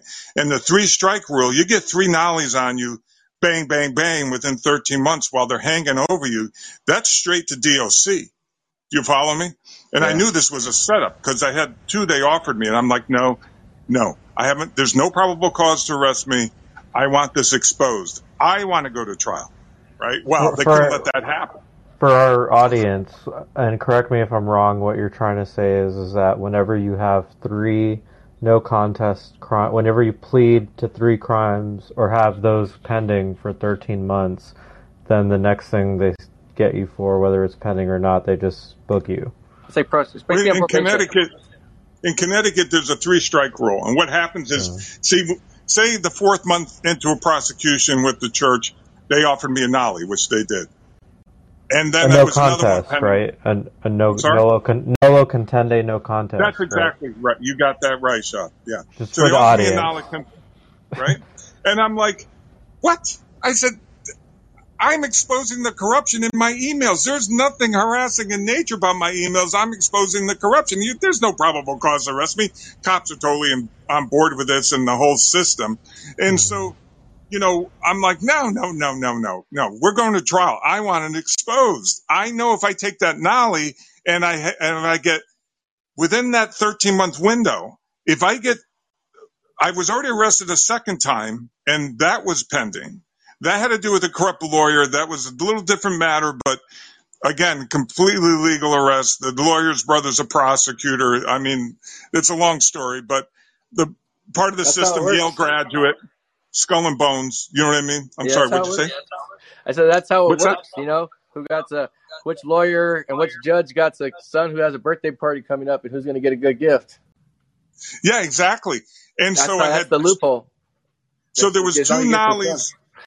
If I had taken the nollies, there'd be two hanging over me. Now, the way a nollie works is from the date of arrest for 13 months, you're kind of on a probation period where if you get arrested again, like the judge said to me, you do the same thing again, we're going to start over. You're going to end up in jail. Do you follow me? What happens is that third arrest, the 3-strike rule kicks in, you go straight to DOC, 3 months pre-trial. They can put you away while they're allegedly investigating. You follow me? So I knew that was an entrapment. There was no way I was going to roll with that. And so what they did, because they couldn't go to trial, because the claim I'm harassing people, the material aspects of evidence, being the emails, impeached the complainants and the cops. So they couldn't go to trial. So what they did was they forced me into jail diversion programs, where if I didn't go once a week to meet with their monitor, straight to DOC. Do you follow me? Department of Correction. They will protect the elite. Yes, bottom line. Okay? They protect themselves, yes. And so what they claimed was after 22 months of jail diversion program, they eventually dropped the first case after the 13 month. The second one, they kept prosecuting me for 22 months illegally. I had to attend jail diversion program every week. If I didn't, straight to jail. Right? Of course, I always went because I just told the truth to the monitors, and I had my emails. I had them printed. I had everything in my file boxes. I'm like, what do you want to talk about, brother? You know what I mean? The guy wore the cross. Exactly. I wore the cross. And I'm like, you want to talk? Let's talk. Yep. And so what happened was, so they eventually dismissed that case, both of them claiming I was irrestorable to competency. You see? But they wanted me to take at the end of the day, take the nollie. And they would dismiss it, claiming I was irrestorable to competency. And I said, well, no, restore me to competency then. If this would have been the 1900s. Well, you might end up in a psych ward. If this would have been the 1920s, what I was going to say, in 1890s, you would have been a psych ward. There was just as many psych wards at the turn of the century as there were prisons. The numbers were staggering how much of citizens were put in mental institutions in this country. They started dismantling them all by the 1960s. But if you now remember, they all looked like these historic institutions like Silent Hill. Remember the movie? Yes.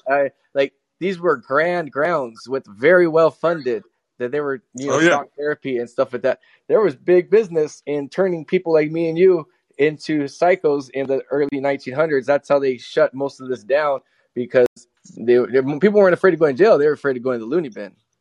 Well, let me tell you what happened. So the third arrest, when I was litigating, when I had 4 lawsuits and I was prevailing in civil in front of a Judge Stevens, he got caught in a double bind, because what happened was I never lost an arguable motion. They will bring, opposing counsel will bring arguments based on a motion to strike. Was the first one. 10 law firms on one side of the aisle. I have 12 file boxes full of documents, with legal documents, and the whole trunk of my town car is full of, the back seat's full of 2 level of file boxes. You guys give me an email, I can send you the thank you letter from Letitia James, the picture of the back seat of my car with the file boxes. I also exposed to the Department of Justice, Task Force on Corruption, the CPA in my father's probate matter went to prison for fraud and Ponzi scheme. Now, when people are corrupt, he was a Castellano, another crime family. You know what I'm saying? They're everywhere here in Connecticut, right next to New York. You know what I mean? The mafia and Mayor Ganem went to prison and was reelected. The Bridgeport cops got all behind him. It's just unbelievable. There's so much history where you're at. It's just like New York is one of the first states, and so it's corrupt to get where the Constitution states. They got to get their pension somehow. You know, they got to get their pension. They got to beat inflation somehow. Dude, let me tell you, brother. They assigned me a guardian and conservator. So now, like Britney Spears, you know what I mean? Now I got assigned this is before they put me in the psych ward. I ended up in the psych ward for 2 months, threatened again. What happened was the first time, this one, they all worked together. The judge who was on the advanced litigation committee ordered a comp eval, right? And then they determined the Department of Mental Health Addictive Services shrinks that are all their puppets, that Genovese was one of them, you know what I mean? That I needed to get jail diversion and then blah, blah, blah. Then when I got arrested the third time, then they had me go to Yale. Now keep in mind, Yale Divinity School, Yale Law School, you see what I mean? Fordham University, Fordham Law. Those are all the main initiates that come through descendancies. You know what I mean? They're meant to be there. They weren't just the smartest and brightest. They were the smartest and brightest of the parents who were the smartest and brightest. And they usually get married and change the last name. That's why Bill Clinton was adopted. That's why Obama, you don't really know, because they're groomed from this point to do what the program was started 10 generations ago. It's like playing Risk. It's like playing Risk in chess. They're not thinking this generation. They're not thinking the next generation. They've been planning out things for generations to forget, because it takes 3 generations for people to forget. So you got to remember, this has to be a slow game so you don't get the hit with being the villain. Oh, yeah, exactly. You guys, I'm really glad, because I've never gotten this deep with anybody. Frankly, Leo doesn't have time to talk like this, you know, and then there's another guy, Kevin, with Black Bear. It's a very short period of time that he'll speak, and then he tries to cut it off at an hour between his broadcasts and taking callers. So all I do is scratch the very surface. So I'm really glad I found you guys, and you're very aware. We're really glad you found us, because honestly, like I said, Shaw moved to Scottsdale to work for our electric company back during COVID, and we lived together as roommates, and we didn't know each other, so we were stuck during COVID together. And I was still in my very materialistic party. Wow. So I hang out with these people. I'm part of the group, but I'm not part of the group. How do you? I want to ask you about that a little bit. Do you? So Chris, what you're telling me is, their houses. If I'm at their house, they're going to come to me and ask me, "Hey, can you go grab this? You know where it's at." So how does this work? So they're in the system. Some of them are compromised and some aren't, but they're okay with you. I'm a little confused. How does that work? I'm such an aggressive person that I have made my case, and I was such a loyal person, but I'm not out there spreading my words out there in the group. I'm very on my own, and I'm not against, but I'm not in their face. And I talk to them in closed rooms behind these things, and then they smile, and they always will ask me questions, because they know I know, and they like to keep me closer than further away. And getting rid of me would probably make it pretty obvious. I'd be more like a mortar, like, man, maybe Chris wasn't crazy. I think the idea is more to make Chris look crazy since he defected. Oh, okay. Yeah, because what happened for me was Yale. Yeah, well, they ruined here for me. What they did was, addict. You know, they turned you into a drug addict, and he's just out there. He lost his way, so I stopped drinking and partying, so nobody could say that.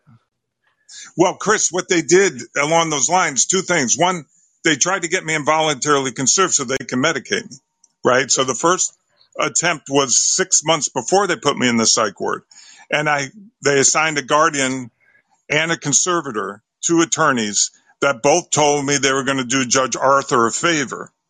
Mob talk. That's the guy's first name, Arthur, right? We're going to do Judge Arthur a favor. First name, I'm like, oh, you are. 2 first names is even more trouble. All right.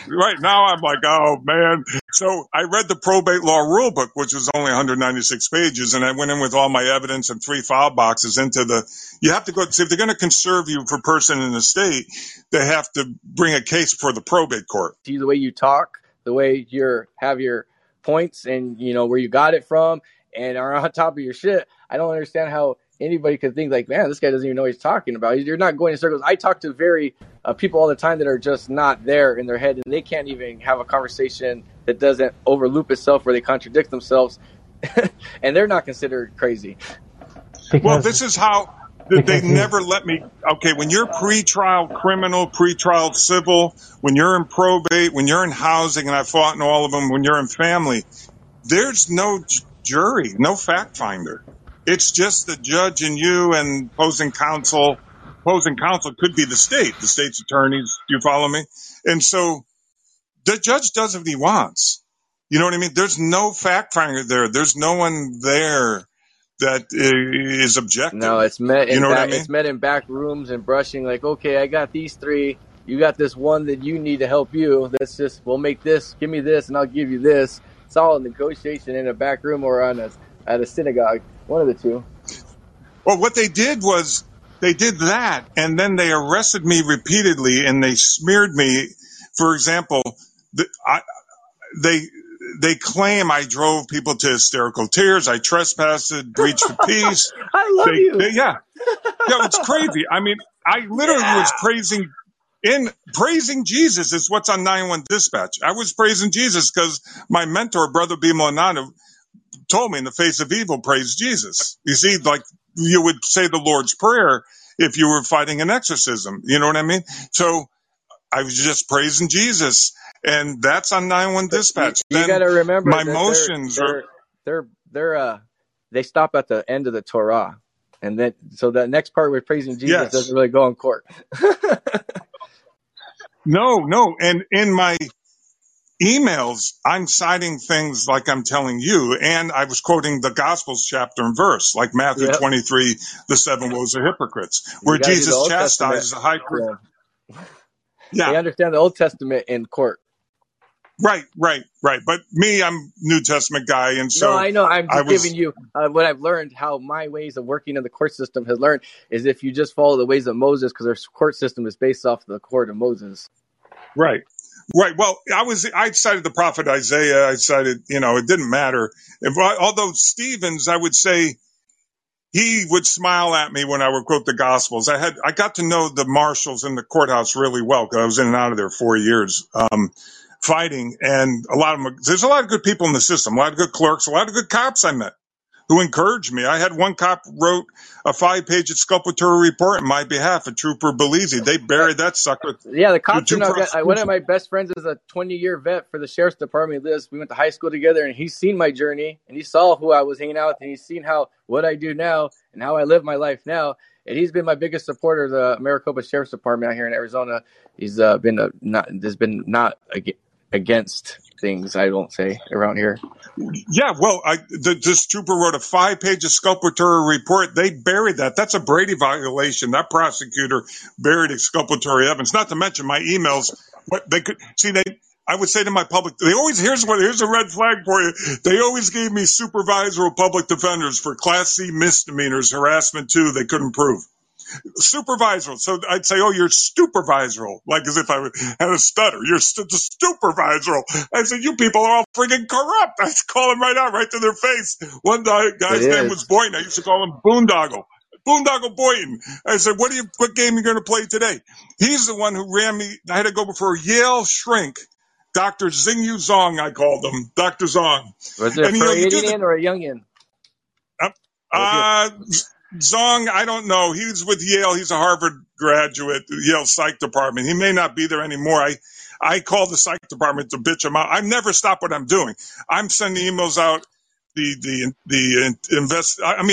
House senators and representatives and I applaud and police departments, and so anyway, I'm not the inspector general. I lobbied for laws. At the end of the day, they're all part of the system, so they're all going to cover up. But you get a little here and there. You meet a good cop. who tells you keep doing what you're doing, thanks me, tells me to do more, Mr. Bonatati, you're not doing anything illegal. You know what I mean? In multiple police departments, Shelton, Trumbull, Milford, State Police, I've been arrested. And there were always good cops. And what I always did was I always filed commendations for the good cops and citizens' complaints on the bad cops, right? So that puts internal into a double bind, right, Shaw, right, Chris? Because what can they do? If they cite the commendation and impeaches the complaint, do you see what I'm saying? Yeah, most people actually don't even do a commendation, so it's like that's even more rare. Yeah, and so that put internal. In fact, the last two police departments, the Shelton Police and Milford Police, never even responded. They're required in the public domain to, if you go into the public domain on every police department site, they're supposed to respond in one of four formats. You know what I mean? One of four responses to your. I never got a response at all. Well, I'm going to tell you that this is how corrupt. I'm going to say, I got 6 felonies, and they're pretty bad ones, like F2s along the thing. This is how I know it's all true, because this is when I was really part of the group. Chuck them up. I've never spent more than $14,000 in lawyers, and I've never spent a day in jail.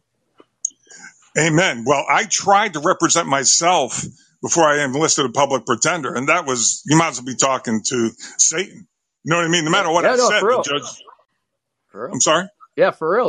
They're wanting to get up to the next level. They want to get into the deep state. They're do whatever it takes. They didn't get there. Right. So now, jumping forward to how I ended up in the psych ward was Dr. Zong. There was an intern, was the only one with him that was, redoing the psych eval. And my corrupt public pretender was there, Boondoggle Boynton, who had already buried Trooper Belize's exculpatory report. This guy was just railroading me big time. He's a former supervisor of public defender out of Derby. And now he's got his own law firm and, And he said to me, too, there's a lot of people who don't like you, Bill. I heard that from the guys that tried to get me conserved, too. You hear the same verbiage over and over again. I get that. You know what I mean? A lot of people don't like you. Sorry. Yeah, I've gotten that a lot as well. Yep. You know what I'm talking about, I'm right? I'm proud. And in doing so, there's Connecticut. I studied the Connecticut General Statutes. I studied the law. I studied the law rule book. Anytime I write a motion, it was pursuant to law rule book. Anytime I fought, I cited statutes, etc., and case law, common laws, etc. I have a degree in resource economics from URI. I was offered a grad assistantship. I didn't want to sit in a cubicle at that age, coming out of college. Amen. My background, I worked on federal Superfund sites on heavy equipment with a 40-hour HAZWOPER on federal Superfund sites for a couple different companies, operating dozer, excavator, loader, whatever. I worked my way up. But the point I'm trying to make is I had no arrest. I had security clearances. You see what I'm saying? I had no history of didn't even have a parking ticket on my record or a traffic ticket. You follow me? That's why they hit the flush on you. Right. Exactly, bro. I'm currently going through it because there's no statute of limitations on the kind of things that they did to me in North Texas. Those police, those cops, and I think I was it's set tough up with finding all my stuff to be for futurely discreditable.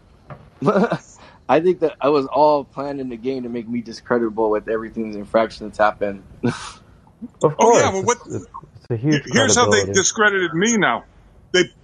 I got Dr. Zong, I call him Zing Yu Zong, Dr. Zong out of Yale Divinity, Yale Psych, Yale Law, it's all connected, right? Harvard, Yale. This is the seat of the American Bar Association. Secret societies. The Constitution state, right? And the societies, all the societies. Like I Secret said, societies. I'm sorry? Secret societies. Yes, and the Knights of Columbus Tower is in New Haven. You know what I mean? Not to mention, they burned women at the stake 40 years before Salem at Fairfield Center. Do you follow me? And, we're talking old New England colonialism. You know what I'm saying? Some burnt offerings? Yes, Yeah. and it's very important to recognize that they don't end their old way. They just put a new jacket on them and then keep rolling them out in different. Well, I think we talked last week. We just said that the Bill Gates Foundation uses plays from the Rockefeller Foundation. Whenever they looked bad, what did they do? And every single time that there was to where they just go back and use old playbooks. Mm-hmm. Oh, his patent. Bill Gates, he has a patent. 060606. What the hell is that patent for? I'm trying to remember. Have you heard of that patent that Gates has filed? It's I got to search that again. I'm drawing a blank. I'm sorry? It's a recent one or a former one? Yeah, and it's the Bill Gates patent. If you were to I use Brave. I like to use a different search engine than Google because Google buries everything. I can't find shit on Google. But if you were to use Bill Gates patent, even this vague, if you Bill Gates patent 060606, that's how I heard someone talk about it on one of these alternative platforms, and that's what I retained. You know what I mean? And I found it that way. Yeah. Oh, but I Googled the patent, and I wanted to say we here are in kind of like I said, we want to keep it like current, so we are in like the shit turning business. So I looked it up on Google, and all the headlines are specifically saying, no, it does not mention inserting microchips into your body, which tells me, you know. What it is. Exactly. That's why I'm laughing, because they're all saying it's like, no, it's not about this, and it's like, well, that tells me exactly what it's about. Yes, they give it away every time. They're like, nope, that ain't it. Well, when I learned misdirection is the ultimate weapon. Look at ambiguity. Mars, Mm-hmm. Right. So check it out. So I'm sitting with Dr. Xing Zhang in a comp-eval at Yale, along with this intern, and they give you what I call the Trump test. Remember Trump said he passed this. It's basically a senility test. Count back from 100 by 7, say these words forwards, these words. So we're going through all this shit, and finally I put my hand down. I had a file that I had my emails, and I'm like, what the hell am I here for? I said, you got nothing. I said, my email, let me start reading my emails. And I said to Boondoggle Boy, and I said, which emails? What emails, Michael? What do you mean, what email? Like, it's played stupid. Like, what, huh? You know what I mean? And so they got a script go. It's always a script. You know what I mean? When you go in front of them. And so I started reading off some of my emails. The doctor's always like, that's enough. I've heard enough. Right. And so then I finally put my hand down. I keep the pocket Bible on me when you know what I mean? And I pull it out and I slap it on the table. I said, this is the only law rule book I go by right here, the New Testament. I said, beware of philosophers, the men who deceive with vanities, of the spiritual wickedness of this world, not of Jesus Christ. I forget what passage that is, and as I say that, right, beware of philosophers, of men who deceive with vanities, of the spiritual wickedness, the intern stands up and says, yes. I mean, that would make me so happy. I love that type of stuff. Sean knows that. Like, anytime I knock on doors, and I don't know if you can see my picture right here, but I resemble looking like Jesus Christ very much. So if you ask me, even with my broken nose, like hooks, and when I was in Dallas knocking on doors, Bible Belt, I would get some houses would be like, oh my God, you just look like Jesus. They get so happy, and we'd spend an hour talking about things in Brother Paul, because my name is Christopher Paul. So wow, that doesn't tell you much. Yeah. I see your picture. Yeah, I can see that. Yeah. So I'll send you guys a picture at some point. I don't know how to do that because I'm kind of new to calling, but if you give me an email address, I'll give you mine. We can communicate, Yeah, for sure. And I don't know how we do that. Right now we're currently putting all our stuff out on Instagram. And then I am tasked with starting up some counter communities and things like that where we can share exactly what you're talking about and spark discussions with a wider audience. So cool. That'd be great. I've been looking for that because let me say, kudos, Shaw, because when I was in my Facebook groups, I was involved with like all these criminal justice reform, social justice reform groups on Facebook, and then probate reform groups. Of course, Castellano ended up in prison. Still don't know where that money is because the goddamn legal mafia, the racketeering going on here is unbelievable. I got arrested exposing all this, crimes. So anyway, so they run me through this comp-eval. They determined I was irrestorable to competency. Here's how they get to Speak freely, brother. This room is not for children. Okay. I was determined 3 times in 3 different criminal settings to be irrestorable to competency to assist my public defender. right? To assist my public defender. So the first 2 times it was jail diversion program, and finally they determined that the statute had expired. After 13 months, if the prosecutor doesn't file a motion for continuance, they have to stop prosecuting. So, but what I'm getting at is, so the first 2 cases they dismissed, claiming I was irrestoreable to competency to go to trial after they offered me nollies, right? So this is total bullshit. Do you follow me? And then the third case is when the Dr. Zong testified in court that I could possibly be restored to competency to assist my corrupt public defender, right? They incarcerated me 2 months in our state-run psych ward in Whiting CVH in Middletown. Months, brother? I got strip searched. Yep. Wow. I'm sorry? 2 months you served? I'm sorry, what'd you say, Chris? In a mental ward, you were there for 2 months? Yeah, full max security psych ward. Yeah, they committed him. I'm so sorry. They committed me. That's a bad job. No, listen what they did. Of course, they strip search you when you go in there. And my attitude was, first, in the courtroom, my public defender would not cross-examine Dr. Zong from Yale. Supervisor public defender would not cross-examine the doctor. So I argued with him. The judge heard me arguing. So Boondoggle says to Judge Ronan, Mr. Bonatati would like to ask some questions. So I said, well, first of all, Judge, I'd like to cross-examine Dr. Zong. He goes, we're not going to let you do that. Right? Obstruction. So, objection, Judge. I feel I have a right. No, we're not going to let you do that. We'll let you make a few statements.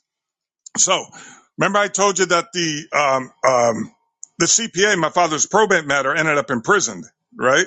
Okay, that's Joe Castellano out of Wallingford. If you look that up online, the DOJ press release on Joe Castellano out of Wallingford, he went to prison for fraud and Ponzi scheme. So by that time he was indicted. He may have been convicted. I'm not sure. I'm trying to remember the timelines. Because I was fighting from 2014 to 2018. Do you follow me?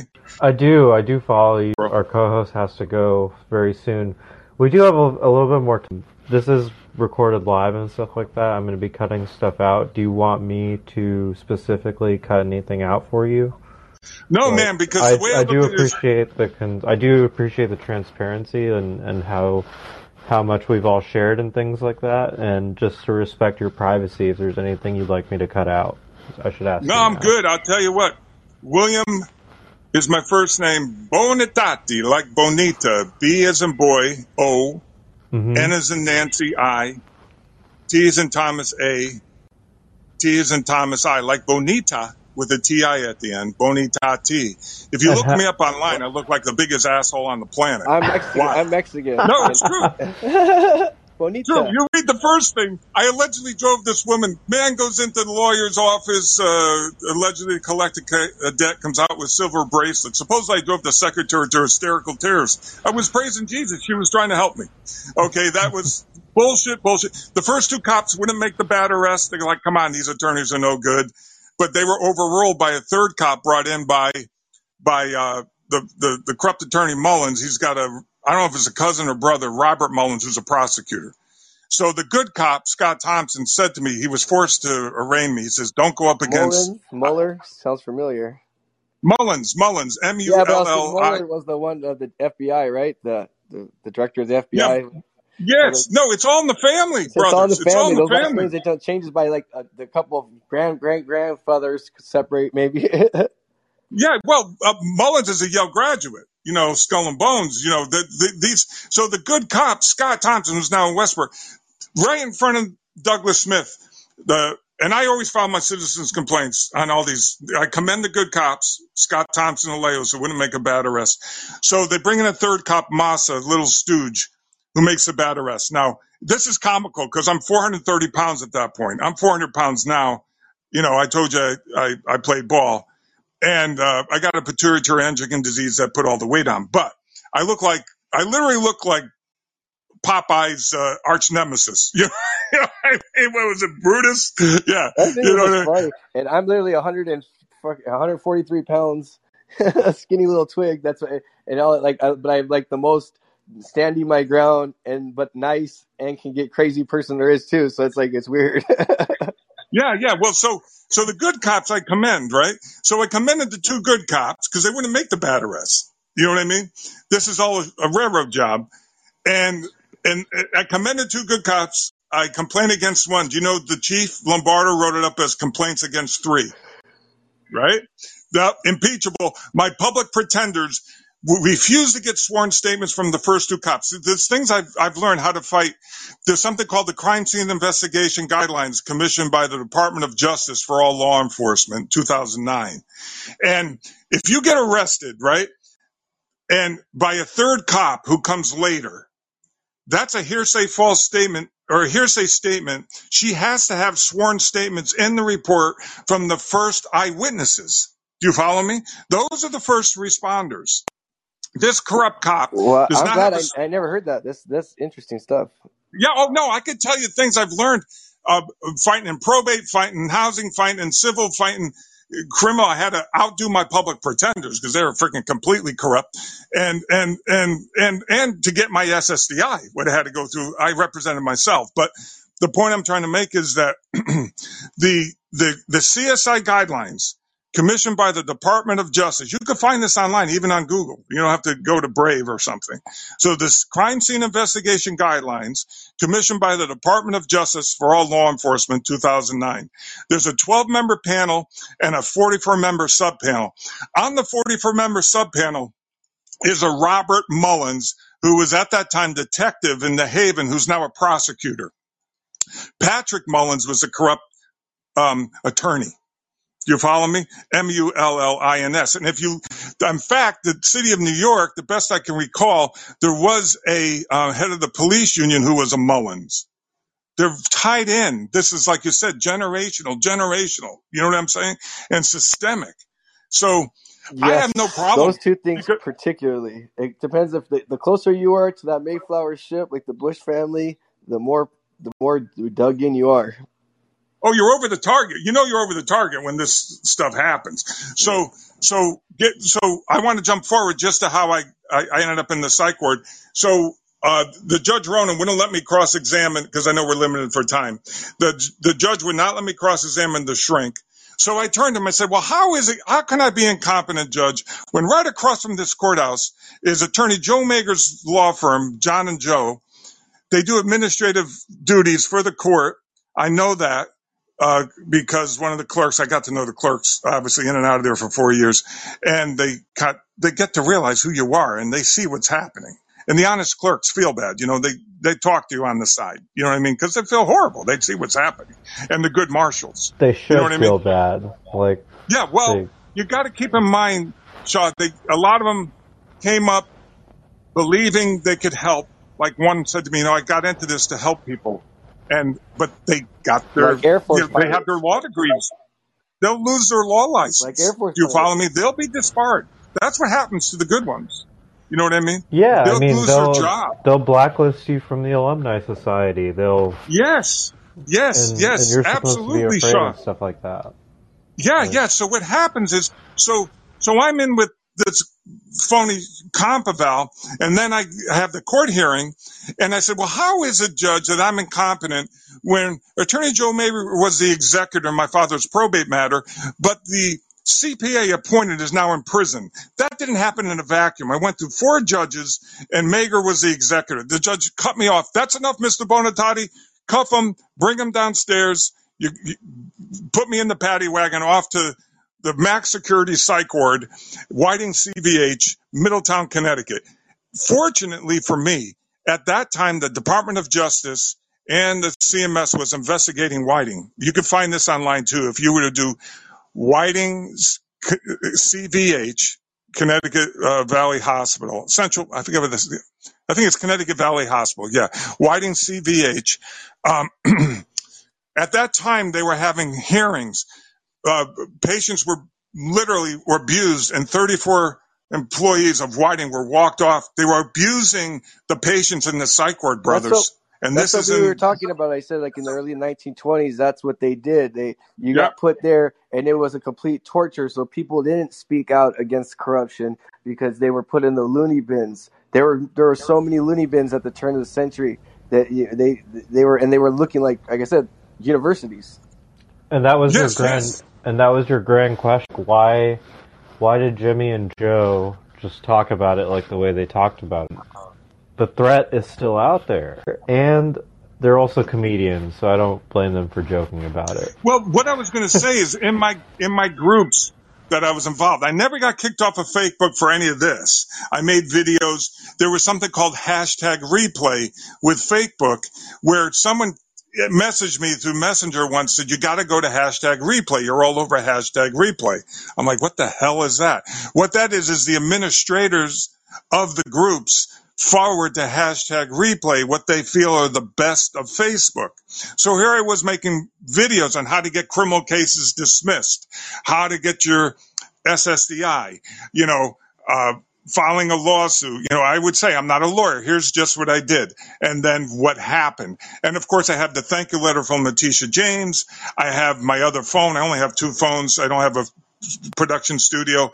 And here I am showing the Department of Justice indictment of Joe Castellano. In other words, I had corroborating evidence that outside of, the state prosecutors, this is how I got cases dropped. You see what I'm saying? And I commend you for that, because there's so many people at the lower economic forum that don't have the time, the means to do these things. And they just get suffered in through the system. They get hit with a $10,000 bail, 2 years in prison. Yes. And then their life is back, and then they never get back up.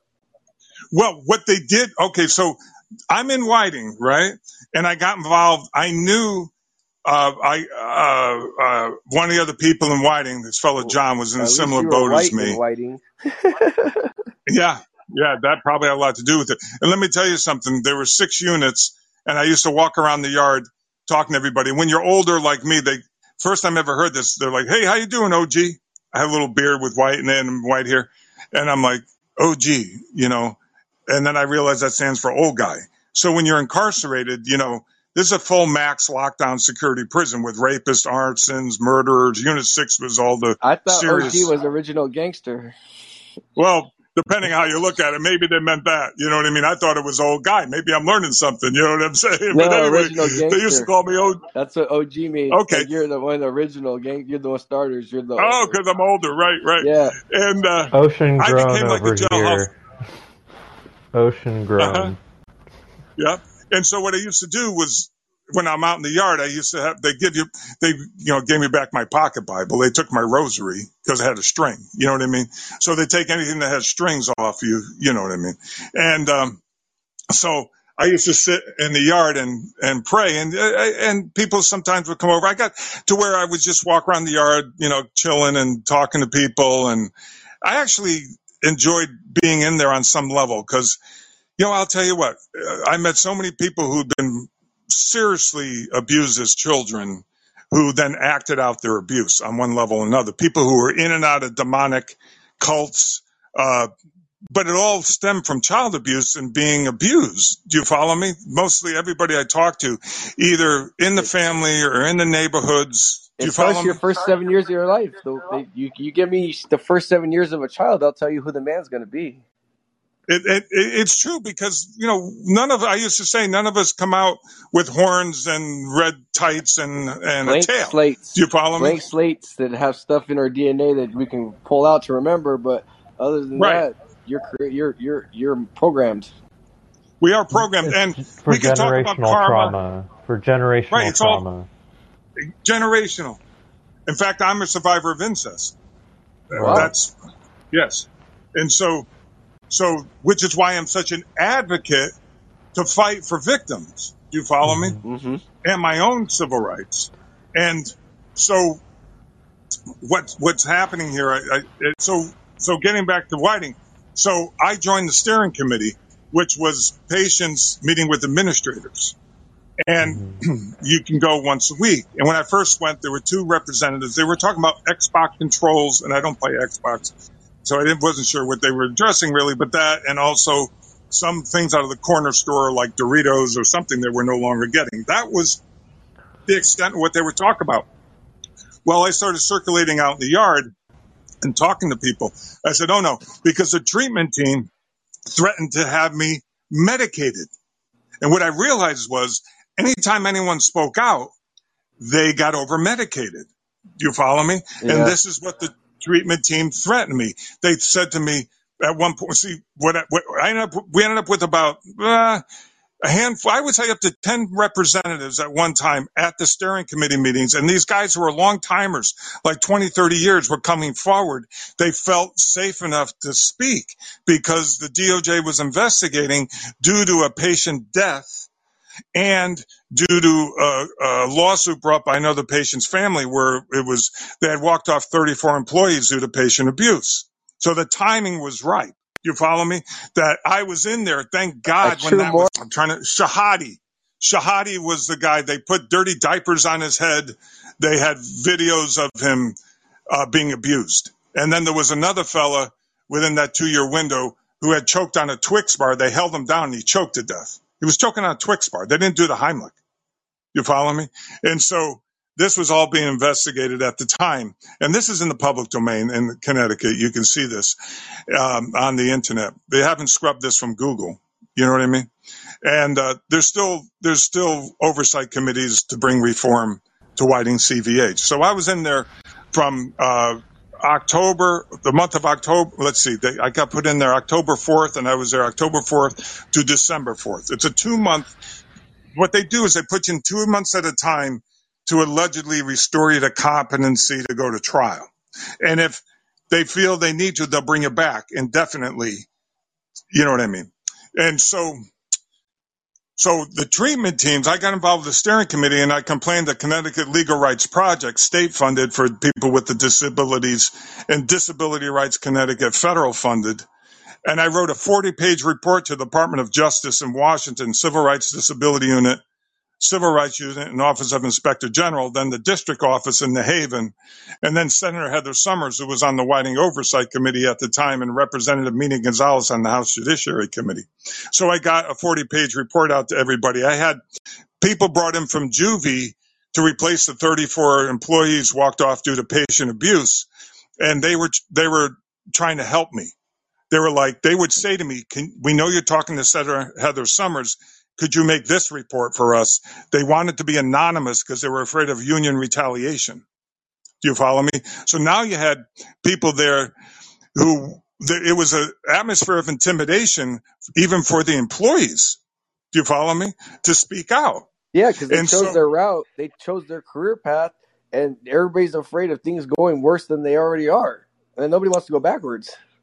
Well, so they're afraid that see, don't forget, the police were on campus, what we called campus, in the psych ward, and they were out in the yard all the time. And if we heard a certain alarm, we were told to go to our rooms, and you see the cops running down the hallways. You know, they detain patients, whatever they needed to do. And so I met with the campus police. The campus police are viewing 24 surveillance 24/7. So none of this happens without the cops knowing. Do you see what I'm saying? And the administrators are above them. And you have the treatment teams. And so this is all being done. Even like when I was in probate, nothing happens in a vacuum. There's judges. There's an executor. Do you follow me?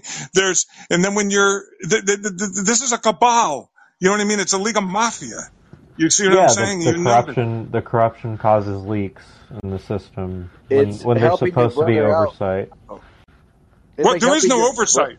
That's a fallacy. Yeah, it's like there's supposed to be, and the corruption causes the leaks. Like, they're supposed to be there to be serving, protecting, observing, reporting, maybe. But now they're, as you're describing. I'm so sorry it's all happened. Like, happening to thousands every day. Like, that's the sad reality. Well, this is the thing. This is, I went public. The Connecticut Post, the Hartford Courant. In fact, when I told this, there was a service center manager in the courthouse in Milford. I was brought up, you have trouble with service fellows, you go to the service department. You know what I mean? To get your complaints in. My emails to the service center manager are exposing all this. She was part of the system, exposing the corrupt judges. I called up one day. I said, this is before I got run into Whiting. This was the arrest that ran me into Whiting. She brought the harassment charge, right? And I called up one day. I said, look, I'm sick and tired of this abuse, this violation of my First Amendment rights, my 14th Amendment rights, 9th Amendment rights. I said, I am going to expose all this. I'm going to blow up the story, the well-known press idiom. I even defined it. The well-known press idiom. I'm going to blow up the story. I'm going to go to the press. I'm going to get on Facebook. I'm going to out these corrupt judges, these corrupt prosecutors and public defenders and court operation personnel. I've had enough. This is I cited the Gospels, whitewashed tomb full of dead bones of inequity. This is Matthew 23, the 7 woes of hypocrites. This is completely corrupt. Jesus Christ himself chastised the high priest and the lawyers of the time, the scribes. Do you follow me? And when nothing's changed, so in that regard. So it's put on a different face. That's all it's done. Yes. That's all evolved. It's done. You're absolutely right, Sean. So what happened is, next thing I know, I get a visit from a Shelton cop, Koran, and a state trooper. Now, Sean Zakirith, the chief of Shelton, who never responded to my citizens' complaints, by the way, other than threatening me with more arrests, is a former state trooper. I ended up with a state trooper at my door from Troop I and a Shelton cop, big tall fella, Koran, and this little what was her name? Casey. Okay. She wouldn't give me her name or badge number. They come to my door. The first thing I say to them is name and badge number. What in Penal Code 53A, the Connecticut Penal Code, brings you here? What are you investigating? I want penal codes, and now she had her arms folded. It took me 3 days to get her name and badge number out of Diavecchio, who was captain at Troop I at the time. She wouldn't give it. Okay, so I know. I'm like, you're on a rogue operation. I said, what brings you here? She says, they have those groups. Do you recall using? They have those groups. I'll tell you, they have groups that go and bring people out of their houses of rogue police officers that are like on duty but off duty. They got their black groups. Oh yeah, they call them special operations. Oh, I know. They try to come get me at my house point. I was in my driveway going in my house, and then they were trying to they were trying to do that to me a couple times. Well, I call them secret societies, and also that's exactly right. Also, this is how Breonna Taylor, the whole incident got started by a rogue op. The whole Breonna Taylor incident. There's a woman who got shot in Kentucky, I believe, based on a rogue operation that went very wrong. But continue. Oh. Well, okay. Let me say, I say, Shelton Police. Manny Dominguez, good cop. He was like, you're not doing anything illegal, Mr. Bonatati. This had to do with the Christian Counseling Center of St. Paul's Church. When I'm talking about the crimes of the church at large, not my experience, but at large in counseling. They had recently gotten rid of a priest and for an alleged crisis situation, quote unquote. And the new priest, Amjad, asked us to give more money because he took a pay cut. Now, first of all, if you know anything about the Gospels, Christ sent out his disciples without money bags to to heal the sick, raise the dead, and cast out demons without money bags. His disciples did not get a salary. Do you follow me? So this Amjad was complaining because he came in a crisis situation and took a pay cut. Yeah, he sent shit. Thomas to India. Right. Sent, every disciple went to parts of the earth that they needed to go, and that's what they were given them what to do. And they did it because they knew it was right to do, not because they were getting paid to do it. And they did it by faith, which is what Christ taught them. Obviously, take no money bags with you. You live by faith, and so they teach us to live by faith. So the Catholic priests get paid a salary. Okay. And so this one was complaining because he took a pay cut. So I'm in counseling. I'm like, well, first of all, let's talk about the fact they call themselves Father. Because in Matthew 23, the 7 woes of hypocrites, of course, when someone calls Jesus good Father, he turns to them. And what does he say? Why dost thou callest me good? He says, call no man on this earth your good father, or depending on which virgin, spiritual father, teacher or rabbi. Call no man's father, teacher, or rabbi, but you have only one, your Father in heaven. So right out of the blocks, they violate the Gospels of Jesus Christ and the 7 deadly sins of pride. You follow me? Boom. Right? That's why they don't like the Gospel of Thomas too much. They hate the Gospel of Thomas, right? The Gospel of Thomas said, don't listen to your mother or your father. The one who raised by your mother and your father is in the eyes of God as a prostitute. Right. Well, the Gospel of Thomas is, of course, King James eliminated that book and the Gospel of Mary. Yep. You follow me? And many others. So how about the Dead Sea Scrolls? And the Book of Enoch and yes, and Saint Anna, Jesus' grandmother. Right.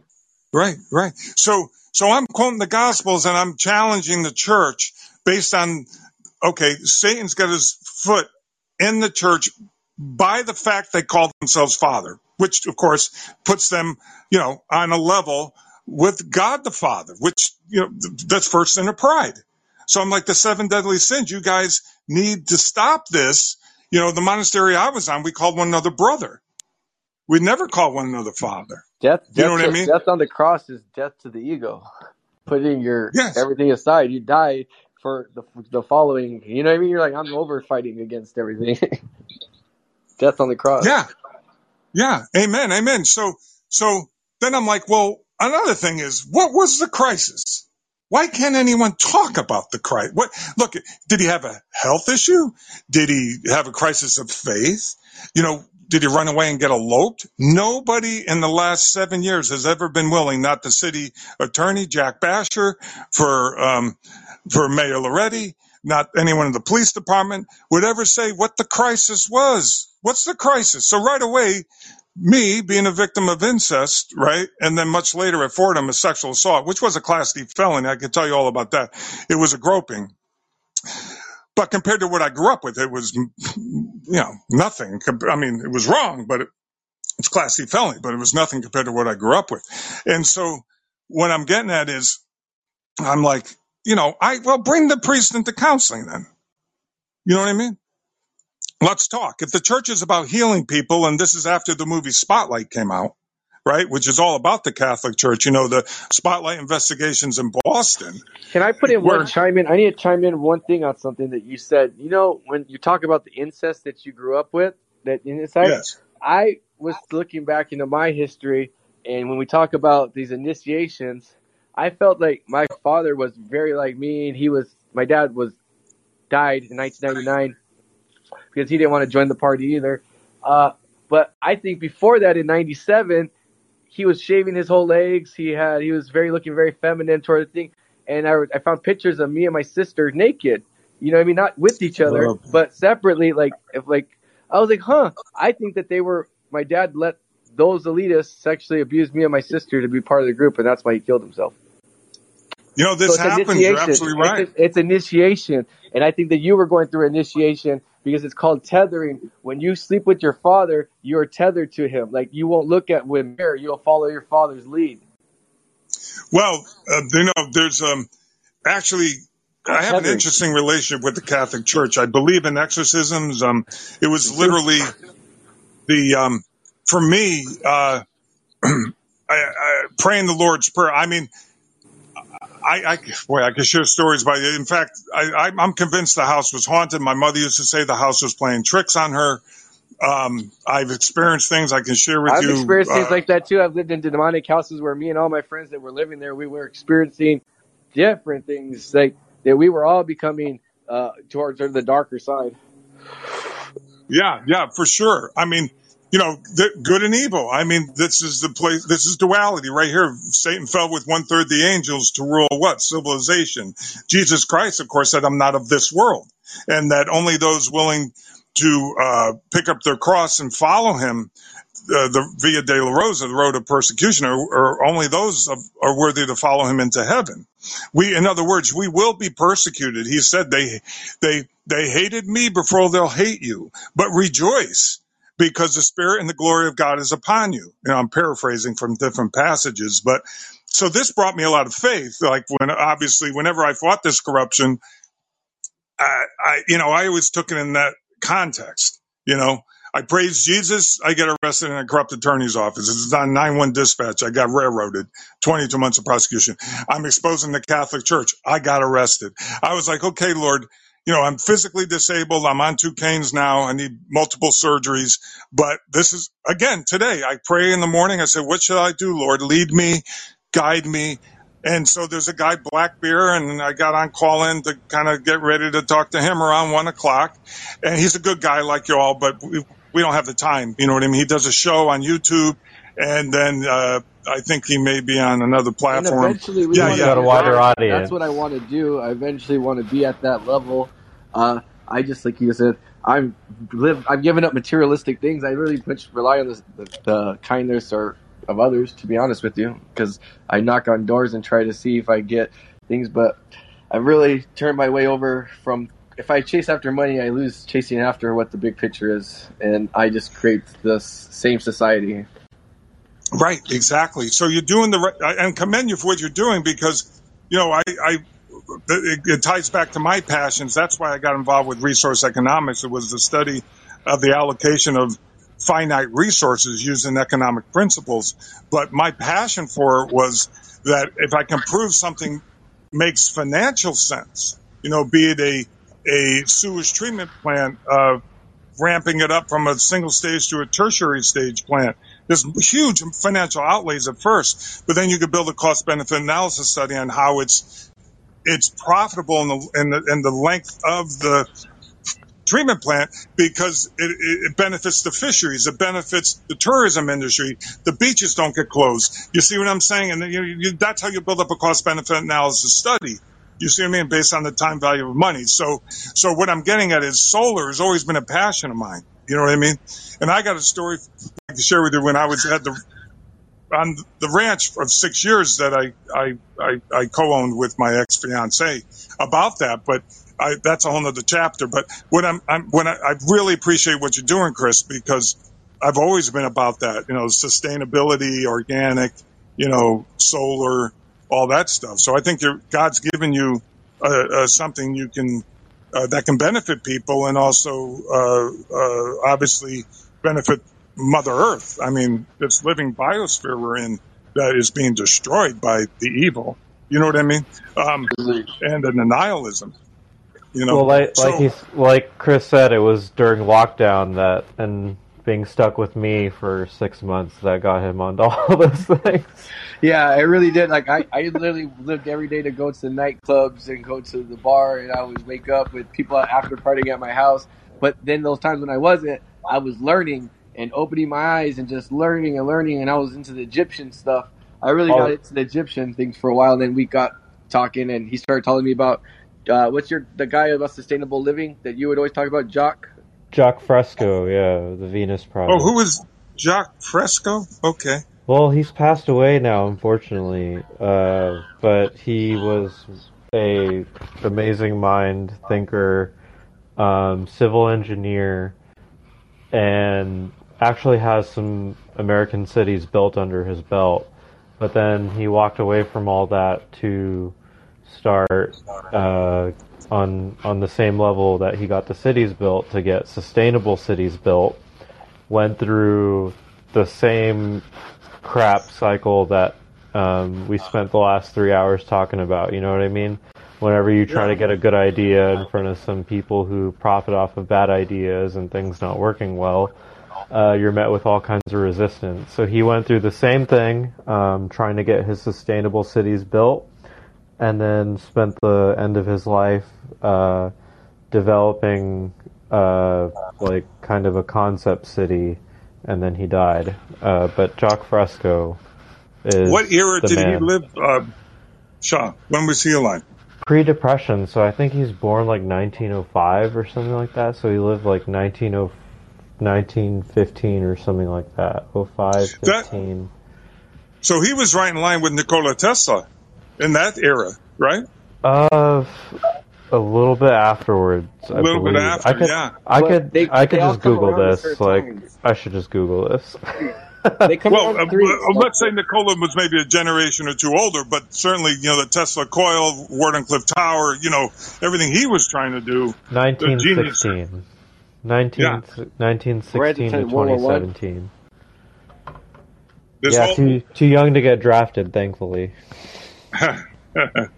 Because they love stealing our intelligence. Oh, definitely. Okay. So what happened was in Whiting was they didn't like what I was doing regarding reporting to the DOJ, you know, et cetera, Senator Heather Summers. Whenever you were to call, you'd have to check in with the attendants for like the office they had on the wing. They would allow you to make a phone call, but they want to know who you're calling. They would make the call for you. So they knew I was calling Senator Heather Summers, who was on the Whiting Oversight Committee, and reporting to Jared Pico, who was direct assistant. and who was very gracious. He said, Mr. Bonatati, everything you're telling us is in the CMS and the DOJ reports. Is it still happening? I'm like, Jared, I've never read those reports.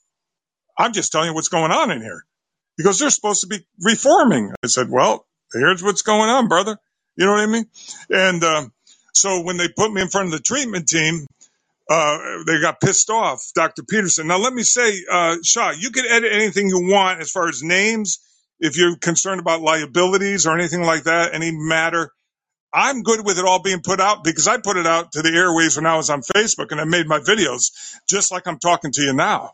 Do you follow me? I didn't hold back names of judges, anybody, because I'm disabled, I'm indigent, first of all, and they've never got any arrests to stick 4 and 4 years.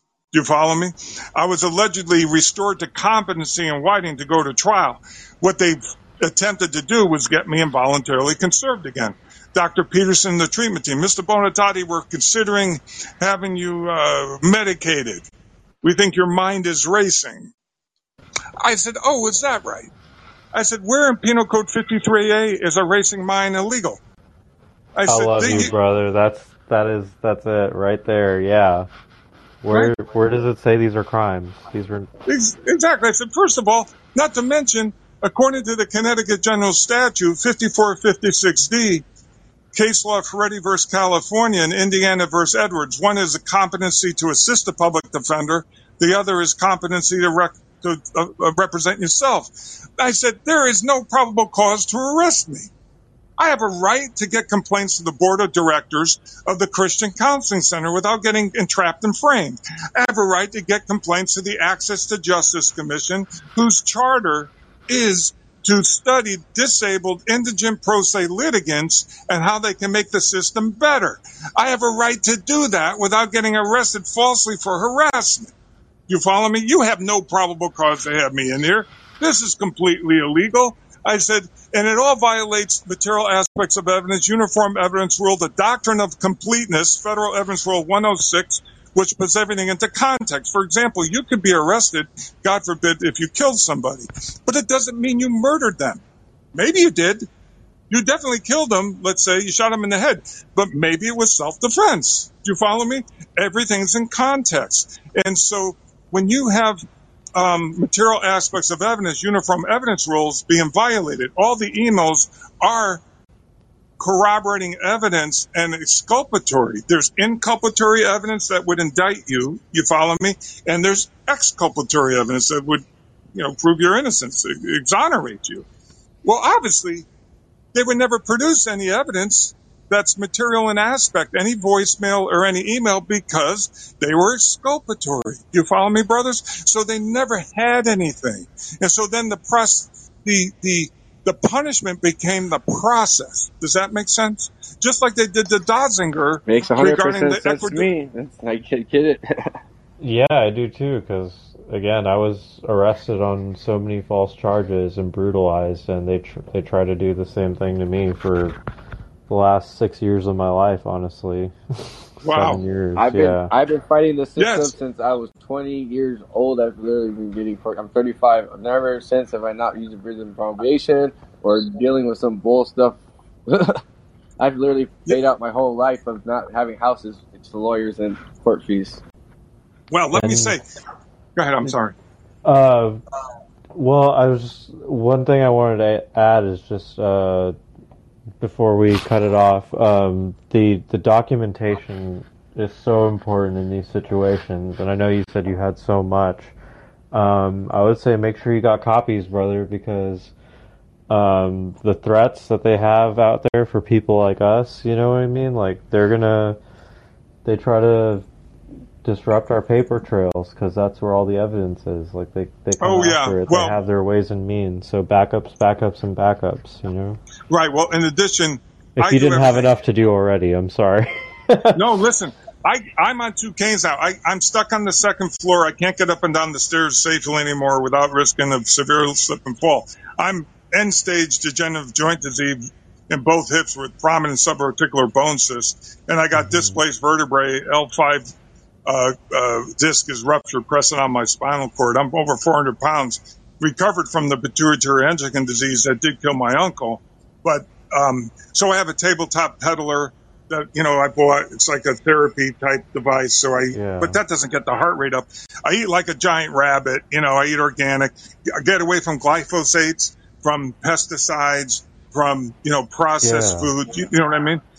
And so I'm good under the hood. I joke, my Dr. Nzuki who was a Yale Pituitary Endocrine Disorder Clinic, and Dr. Girota at Sloan, they had no explanation because my vitals are all in the lowest possible risk range. I'm on no medication for high blood pressure, sugar, cholesterol. And so it always threw them. Do you 400 fast? plus pounds. Do you fast? Yeah, I was going to say next week we're going to talk about fasting. Well, you know what I do?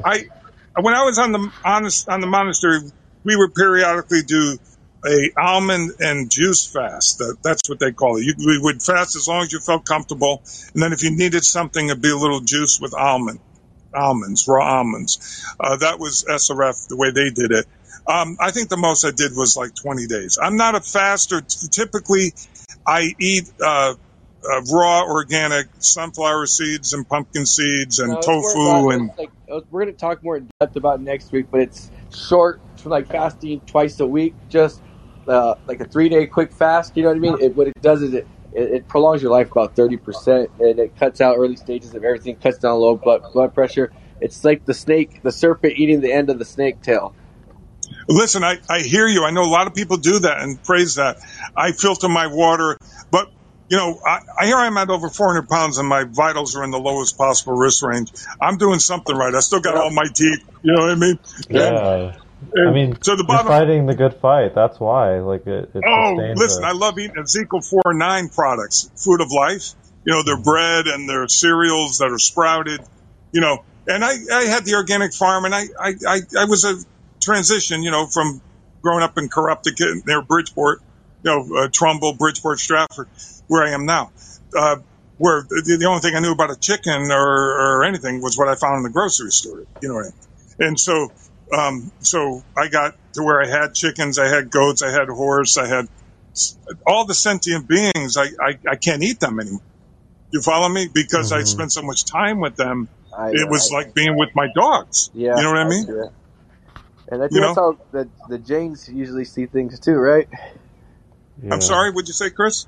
No, I was just talking about the back in the days, the Indian cult religion that Shah was a part of, Jain Hinduism, that they don't really can't eat any animals because it's like seeing another human being or not something.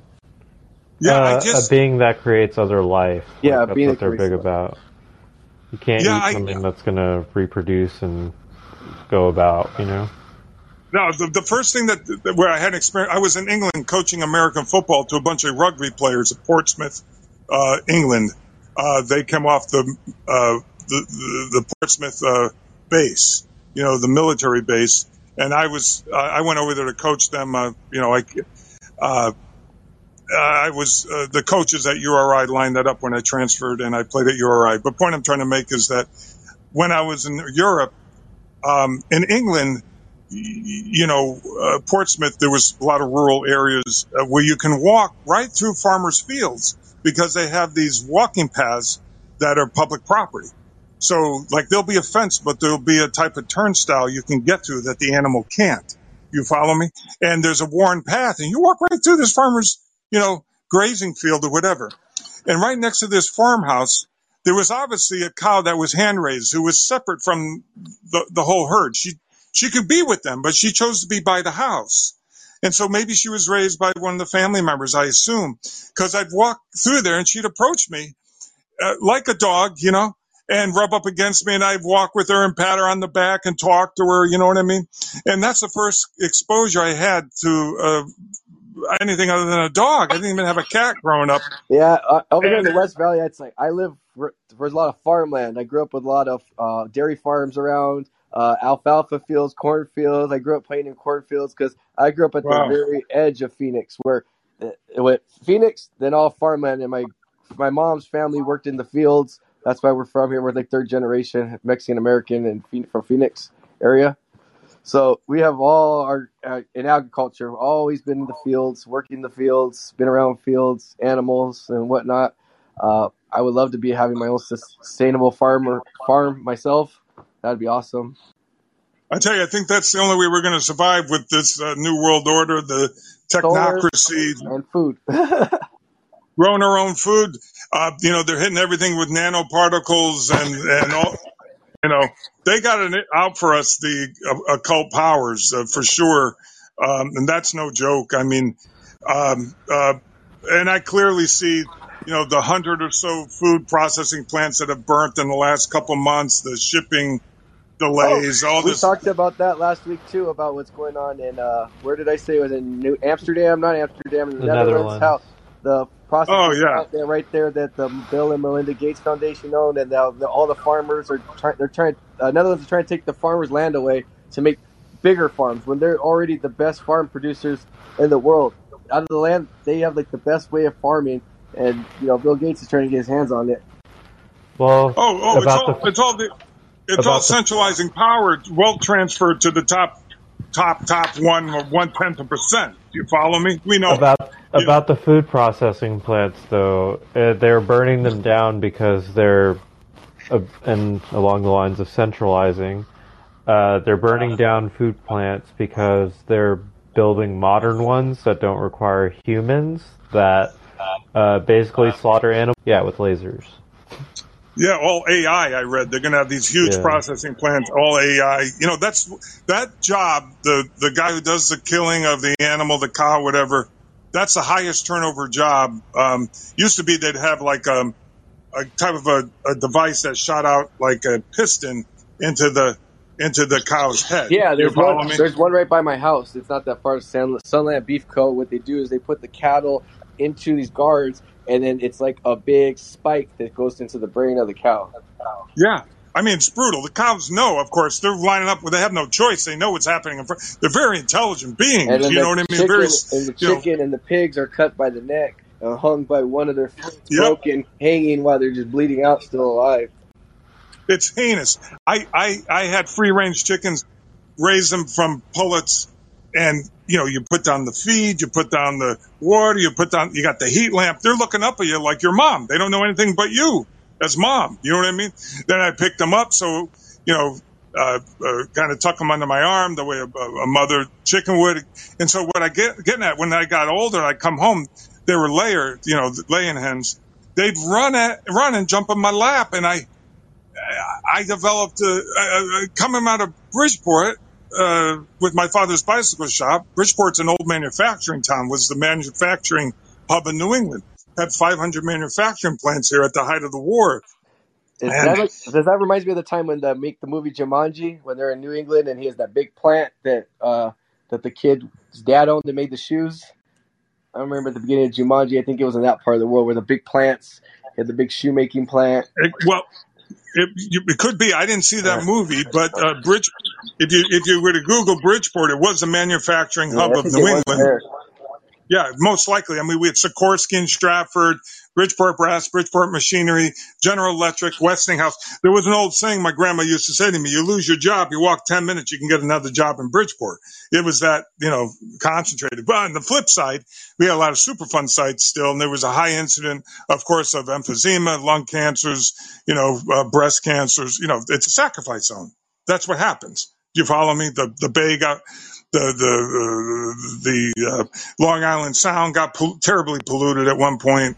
Yeah, I was fortunate enough to have a really good social studies teacher in the 7th grade who made us read The Jungle by somebody. I can't remember the author, but about the meat packing and how they were having children working there and in Chicago back in the days. Is that what it was about the meat packing in Chicago? And they found fingers and sausage and stuff like that. And how those. I mean it was about exposing all of it, but I'm very familiar with what you're saying. Yeah. Well, brothers, they've been using us as slaves for the longest time. You know what I mean? And, of course. They didn't like it when they had labor laws come up and environmental laws. No. Then they had to shift the jobs, with NAFTA to Mexico. Then, Beijing, Asian go overseas. It's because they want to maximize profit at the expense of humanity. They don't care about us. You know what I mean? This is their agenda. And right and left wing, of course, are part of the same corrupt bird. You can't get anywhere. The courts are complete, like George Carlin said, the courts, the state houses, the courthouses, the cops. The good cops won't make the bad arrest. You follow me? Yeah. But they won't write up the crimes that I report them on the level of the judges and the attorneys, because there's a pecking order. They know, like Serpico, they know if they go against the corruption, they're going to get fired, or worse. You follow me? Yeah. If you're part of the group, they tell you chuck them up. They say chuck them up. The charges, they'll just get dropped. Chuck them up. Yeah, exactly. Chuck them up. Yeah. So there's good cops who I've talked to who I knew wanted to help me. Like, you're not doing anything illegal. Do us a favor. Just give us some time to cool off, which I would. And then I get arrested going forward. It happened repeatedly. Department of Justice, the DOJ, let me tell you something. Some of the judges I filed motions to recuse judges. There's a great site. Let me think for a second. It's, that I use as a resource, along with Connecticut Judicial Law Rule Book. In case there's Connecticut Judicial, there's a law rule book. This website is critical. Check it out. Caught.net, the Pro Se Way, PROSE way. Caught, like catching a fish. .net, the Pro Se Way. That lady got screwed in the system in Rhode Island, neighboring state. Now, keep in mind, Rhode Island's the smallest state of the 50. Connecticut's the second smallest. And that's where you have some of the worst nepotism and cronyism in these very small states. Do you follow? I'm sure it's everywhere. The same. Do you follow me? Rhode Island? Rhode Island is a state right next door, where I went to college when I transferred from Fordham. This Caught.net, the Pro Se Way, the lady who did this, who put together this site, which has got links galore on how to get judges recused, how to file peremptory challenges to judicial authority, how to fight corrupt judges, how to do this, how to file lawsuits. She put that together because she got railroaded in the system. That was her way of fighting back. Right? And, Rhode Island. How did that click for you? Well, there's this super obnoxious, I guess the word for it is like perseverance porn, but there's this judge that they're pushing all over Facebook for years, and I think he's out of Rhode Island, and he just lets people off of traffic tickets and stuff like that, and it's just gross because it's I don't know him because I went to college there, and I spent some time after college there, but I'm in Connecticut now. I'm back in Corrupticut where I grew up. No, so for you to say that it's whenever you say that in reality, it's actually one of the most corrupt systems, it makes sense that they're pushing on the propaganda machine some perseverance porn from the same place to give people a false identity of what it's about. And I was always under the assumption that Connecticut is where all the wealthy New York City people went to go have their houses and their wives and their kids in their upstate Connecticut houses and go back to the city and mess with their broads. That's exactly what happens at 95 Corridor. And we up the 95 Corridor. You got Fordham in the Bronx. You got Fairfield University, Sacred Heart University, Catholic universities. Do you follow me? Jesuit, Catholic. You got, Yale, New Haven. You got Harvard. And right up the 95 Corridor, you're right. People commute into New York. Some live in Jersey, but the real wealth is in Corrupticut. It's old money. It's old generational money. One of the founding states, of course. So it's bad. And so we had a DOJ task force on corruption. You can find the press release online. 2015, a DOJ press release, Attorney Deidre Daly, Attorney Daly, D-A-L-Y, led the task force. She did that for 2 years. I reported to her. I wrote all my lawsuits, sent them to her. I used to call there, 157 Church Street, 25th floor. After a while, when they saw my motions to recuse the judges and my lawsuits, they would transfer me right into her voicemail. Hold on, Mr. Bonatati, we'll transfer right into Deidre Daly's voicemail.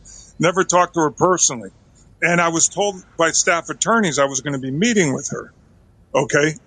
She did indict Joe Castellano. He went to prison. Another thing you can find on the internet, DOJ press release on the CPA out of Wallingford. And so she indicts him. I said, look, there's judges involved here. I went to 4 judges, Anthony Rowe, Mariano, Albert sealed the case illegally, violated the probate law rulebook, sections 13.1, 13.2. I wrote all my motions according to the law rulebook, had all the evidence, and the point I'm trying to make is that Trump got elected, and what did he do? He fired 46 Obama-assigned U.S. attorneys. Now, that's less than 1 per state. They're the executive directors. So all the staff attorneys are still the same. You follow me? They fired the executive director. That's pretty common when administrations turn over.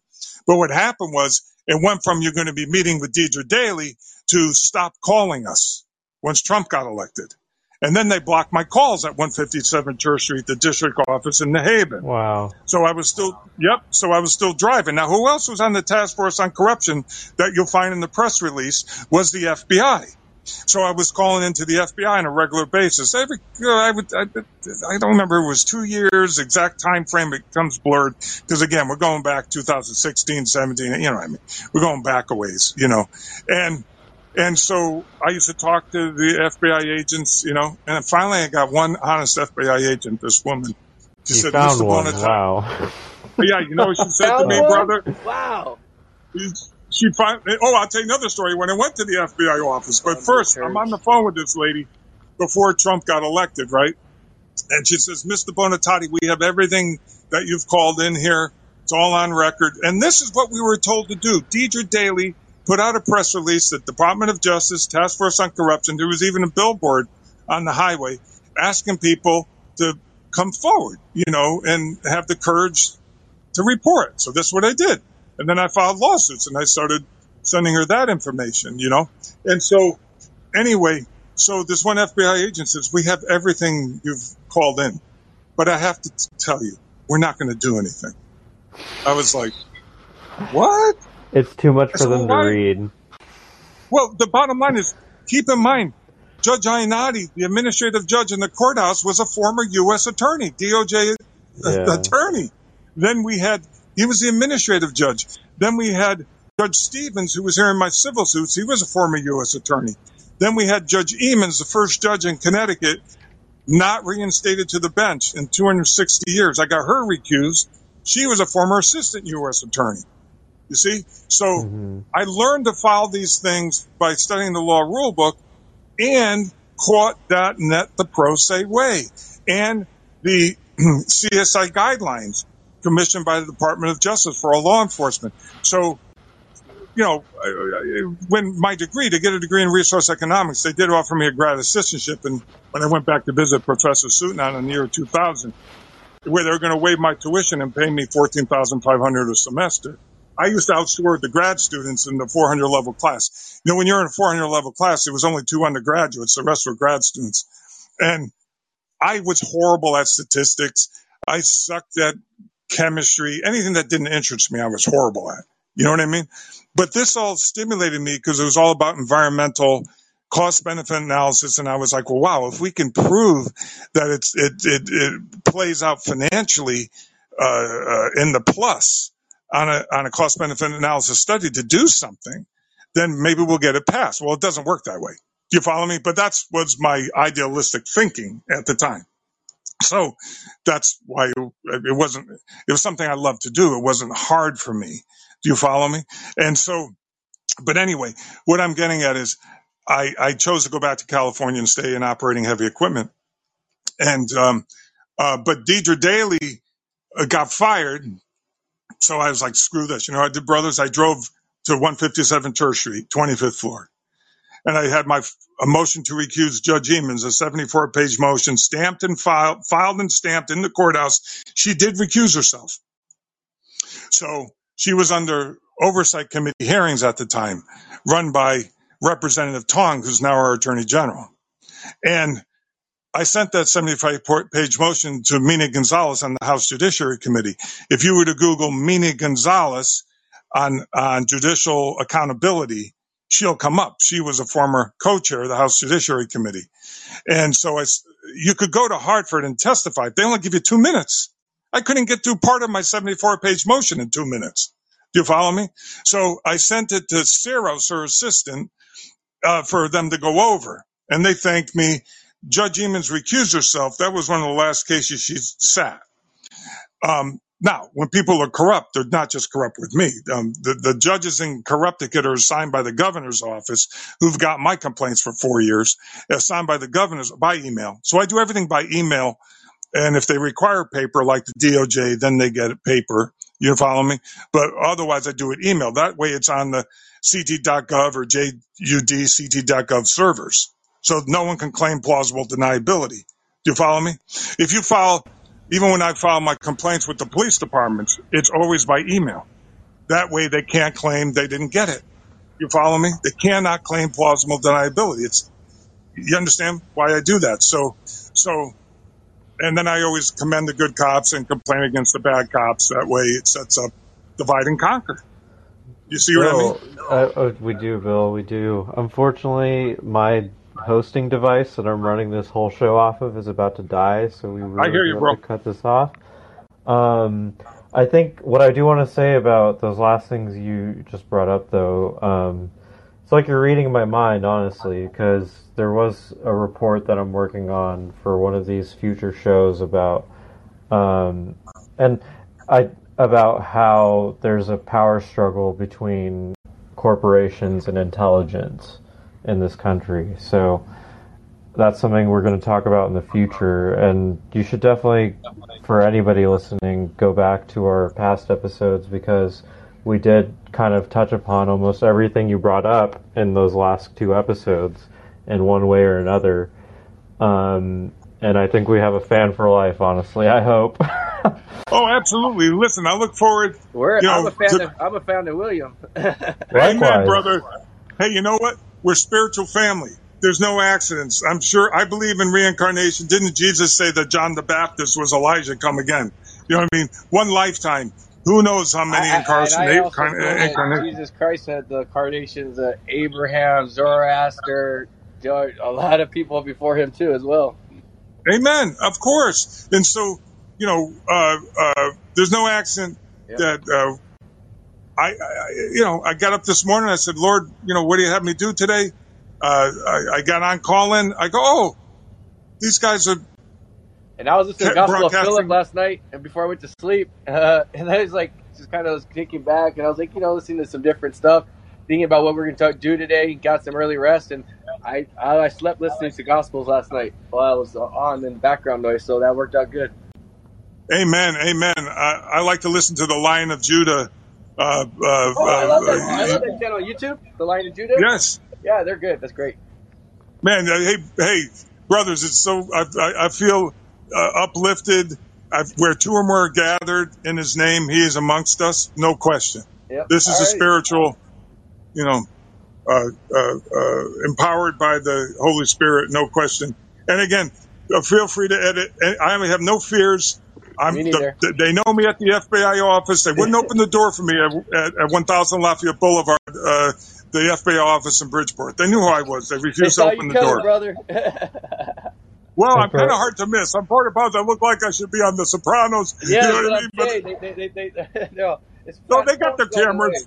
No, you wouldn't believe it. I know you got to go, but let me just get this in. So I'm at the door, and I'm pressing on the door jam. They got a little speaker, right? Yeah. I'm like, hi, this is Bill Bonatati. I've been calling into the New Haven office. I got some documents with me I'd like to have copied. I'd like to meet with an FBI agent. And so from through the speaker, what do I hear? There's no one here to take your documents. What? We're all scared. I'm looking around for a camera, and I'm like, what is this? The Wizard of Oz? I'm thinking to myself, what do you mean? Who's behind the curtain? What do you mean there's no one here to take my... They want you to follow the yellow brick road. Right. And so I'm like, well, it's about 1:00. It's on a Friday. It's not a holiday. You know what I mean? It's not a long weekend. I'm like, you're here. I said, I'll tell you what. Let me in. I'll sit down. Where are they at? McDonald's or Dunkin' Donuts? You know what I mean? Like, it's 1:00. Where are they? oh, no, Mr. Bonatati, there's no one here to take your documents. I'm like, do you have a name or a badge number or anything? You know what I mean? Did you lose your hands? To the person speaking. It's like, you can't make this stuff up. And what happened at the DOJ, I can tell you that another time. I mean, that was unbelievable when I went to 157 Church Street. And so what I'm getting at is,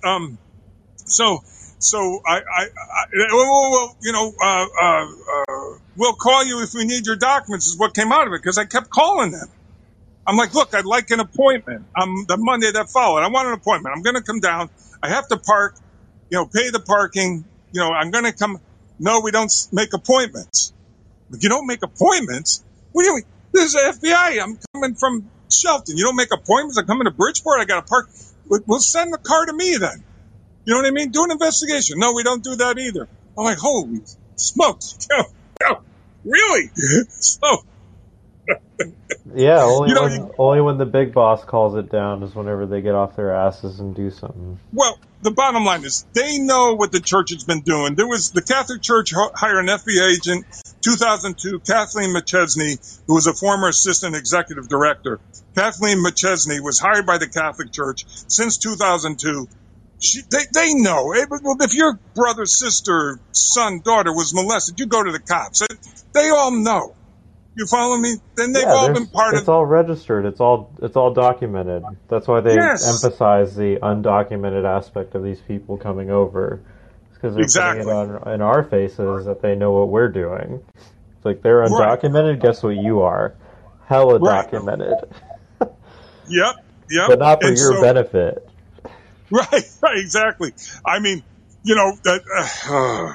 But yeah. I always, I hear that frustration 100%. Yeah. Well, I mean, we're talking about child molestation here. We're talking about protecting children. So it always amazed me. You know what? The Rape Crisis Center in Milford had me arrested. The Letitia James letter refers me to the Rape and Incest National Network, which is an automated system which, based on my zip code, transfers me to the Rape Crisis Center. The executive director is a former sexual assault sergeant, Tony Vitti, who told me not to fight the church. He's about Catholic. Like I said, these cops all know. They all got chaplains for their police departments. We're 51% Catholic here in Connecticut demographically. You see what happens? And so I got a more staggering number for you. Out of $51 billion the Catholic Church takes in from Tide every year, $51 billion with a B, $50 billion of it comes from America. Wow. Oh, I can imagine. Did you hear the French report on child abuse on the Catholic Church cited 300,000 kids molested, 300,000, 220,000 by priests, the others by people affiliated with the church. 300,000 over the last 50 years. Well, we have 5 times the population of France. You follow me? Shit, so run the numbers. I mean, Tony V's excuse was the press was blowing this out of proportion. Don't fight the church. I'm like, you're out of your freaking mind, man. It's just we have a very masculine society that a lot of these people that were molested won't ever come out and say it because they're married wives with kids and they don't want to look like that ever happened to them. They just I disagree with you, Chris. I'd say it gets back to something Bill mentioned earlier. It's the over medication of society. When people are blatantly rejecting reality like that, like how you mentioned, where he said, "Oh, you're overplaying it. Just ignore it. Don't fight the church." I'd ask that person what drugs they're on. Well, they bank on their authority positions to dissuade you, to dismiss you, especially to instill fear, out of fear, right? Yes. To get you afraid, and it's the weaponized behavioral psychology choice architecture. Yes. It's like a little sign on the back of a dumpster or a construction truck that says that they're not responsible for any damage if anything flies off the truck. It doesn't change the liability or the insurance or how any of that's going to work in the case of an accident. The sole purpose of the sign is to intimidate someone out of not initiating the claim at all. Well, I'll tell you what. And by putting a 30-cent sign on the back of the truck, they prevent thousands of dollars in insurance claims. It's true. And also, when you go up against these large companies, of course, the courts are no longer a place where you can get any remedy. They forget about it. And the ultimate is the right. They always, what I found, every police report is full of false statements and declarations, completely false. They overcharge, and the prosecutors run with this, and they're looking for some type of plea bargain. 94% of the cases never go to trial. Well, of course, we have the largest penal colony in the world with 2.3 million people incarcerated in jails and prisons, and we have only 4.5% of the world's population. 30% of the world's incarcerated women are incarcerated in the United States of America. There are more people who have criminal records in this country than have college degrees. I mean, we are home of the... That would be me. That would be me. Yeah, I mean, they. In fact, if you include the people on probation, I believe the numbers are up around 7 million in the correctional system. You follow me? Between those in prison and in probation, there's like 4.6 million on probation and something like 2.3 million in prisons. But of course, you're correct. That doesn't include, those who were held overnight or, who knows what the true numbers are too. I question, you know what I mean? If it's coming from the government or in any oversight group, it may be watered down. In my opinion, the prison systems are concentration camps, but they're never going to be called concentration camps. They're going to show up as something else. So it's important to recognize, they're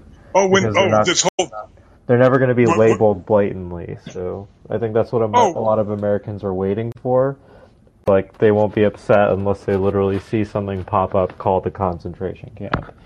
Well, you have to think about, if we have 330 million people roughly in this country, whatever it is in that number range, even with 7 million in the criminal justice system, although it's the largest penal code system in the world, despite our population being a fraction of Russia or China, our incarceration rate is nearly 5-6 times that of China. We think of China as being the great abuser. We incarcerate somewhere around 700 people per 100,000. The numbers keep shifting. It's hard to find even a current assessment, to be honest with you. But where China's around 120 per 100,000, and their population's 3 times the size of ours. And we have a larger penal colony than China. They also have the same type of... They all look the same. They all have the same religion and stuff like that. They have us all separated here in this country, which creates hatred among each other. Of course, they want to foment the divide and conquer and keep us. That whole system, the Democrat Republican system, was set up specifically by the occult powers to separate us and keep us at one another. What really bothers me was the idea of what they call illegal immigrants or aliens. I mean, even that label is dehumanizing. That's why I use the undocumented term. I agree. Yes. First of all, the only natives of this country are the American Indians. So who is anyone to point to somebody else? You know what I mean? Yeah.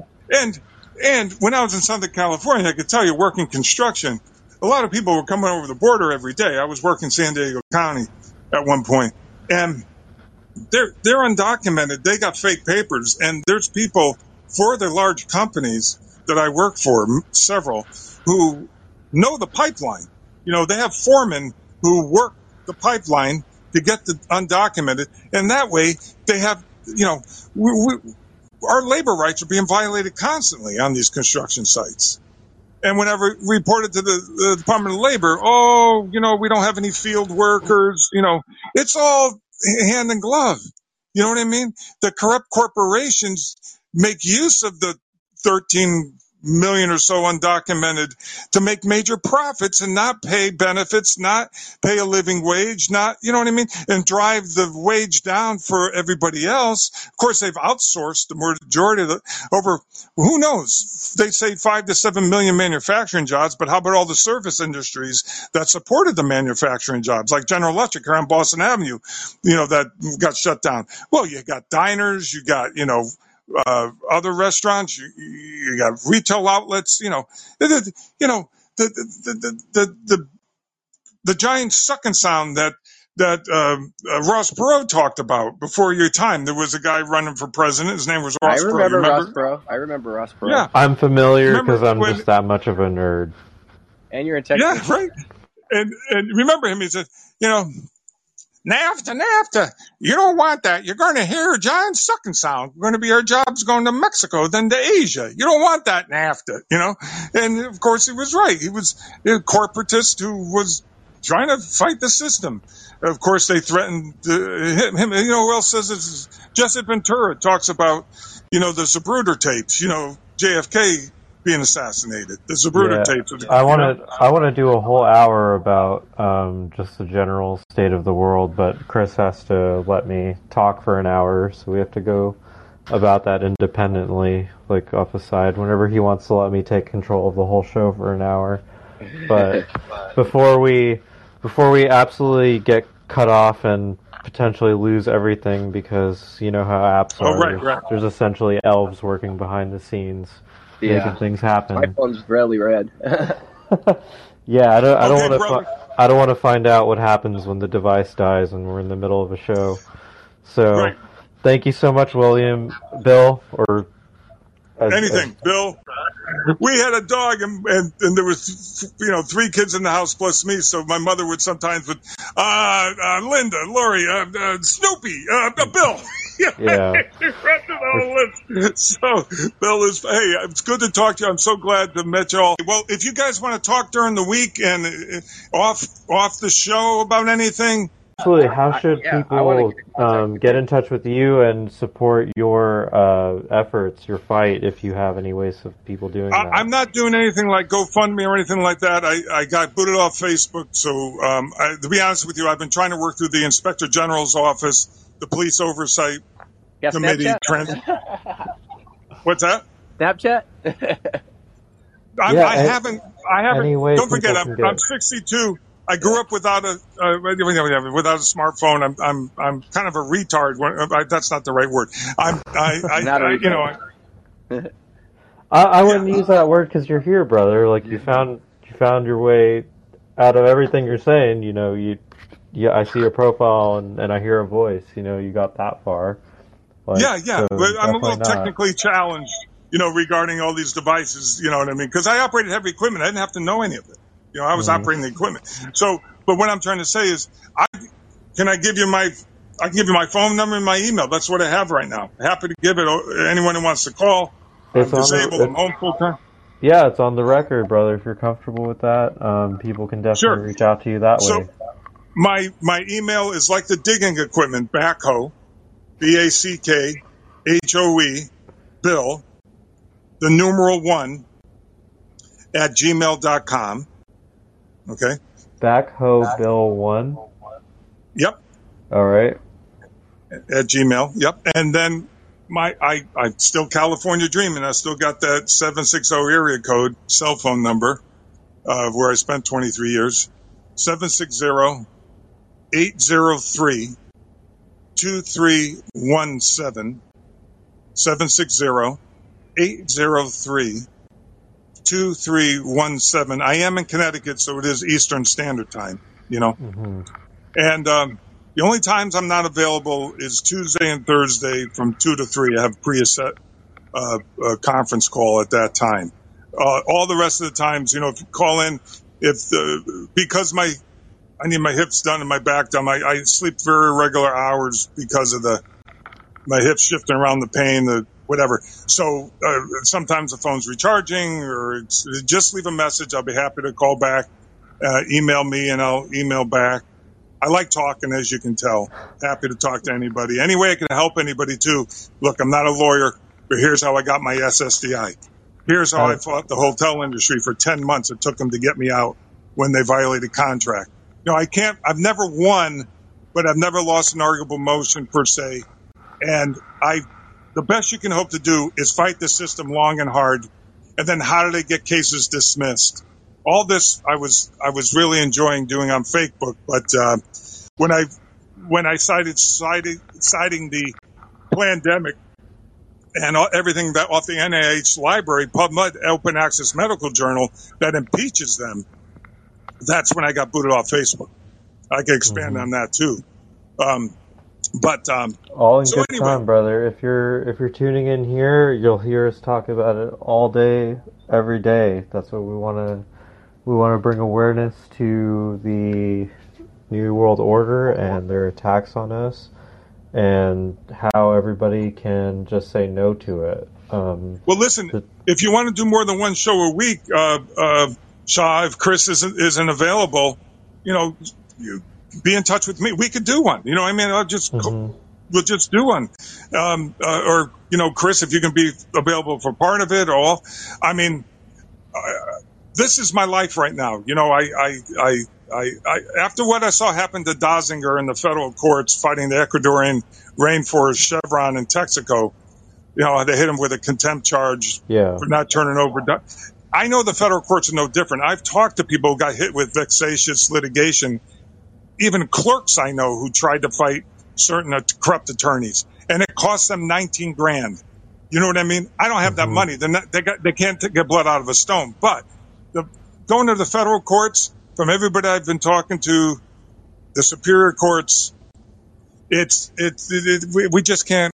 I've never known anyone to get anywhere. I know other people have been put in the psych ward too here in the corrupted system, more than me. 2 others, 2 cycles through that, and she moved off to Utah to escape from it. You follow me? She was a whistleblower. Yeah. And so that's the circus they set up. They're intimidating and fear, and that's their response to true-blooded Americans who want to stand up and fight for their rights. Absolutely. Okay, hey, I've been conscious of your phone dying, and thank you so much. It's been a blessing, and Chris, namaste. Likewise, Bill. Thank you so much. We'd like to remind you all to keep one eye on the sky and 2 eyes on real life. Thank you so much. Bye.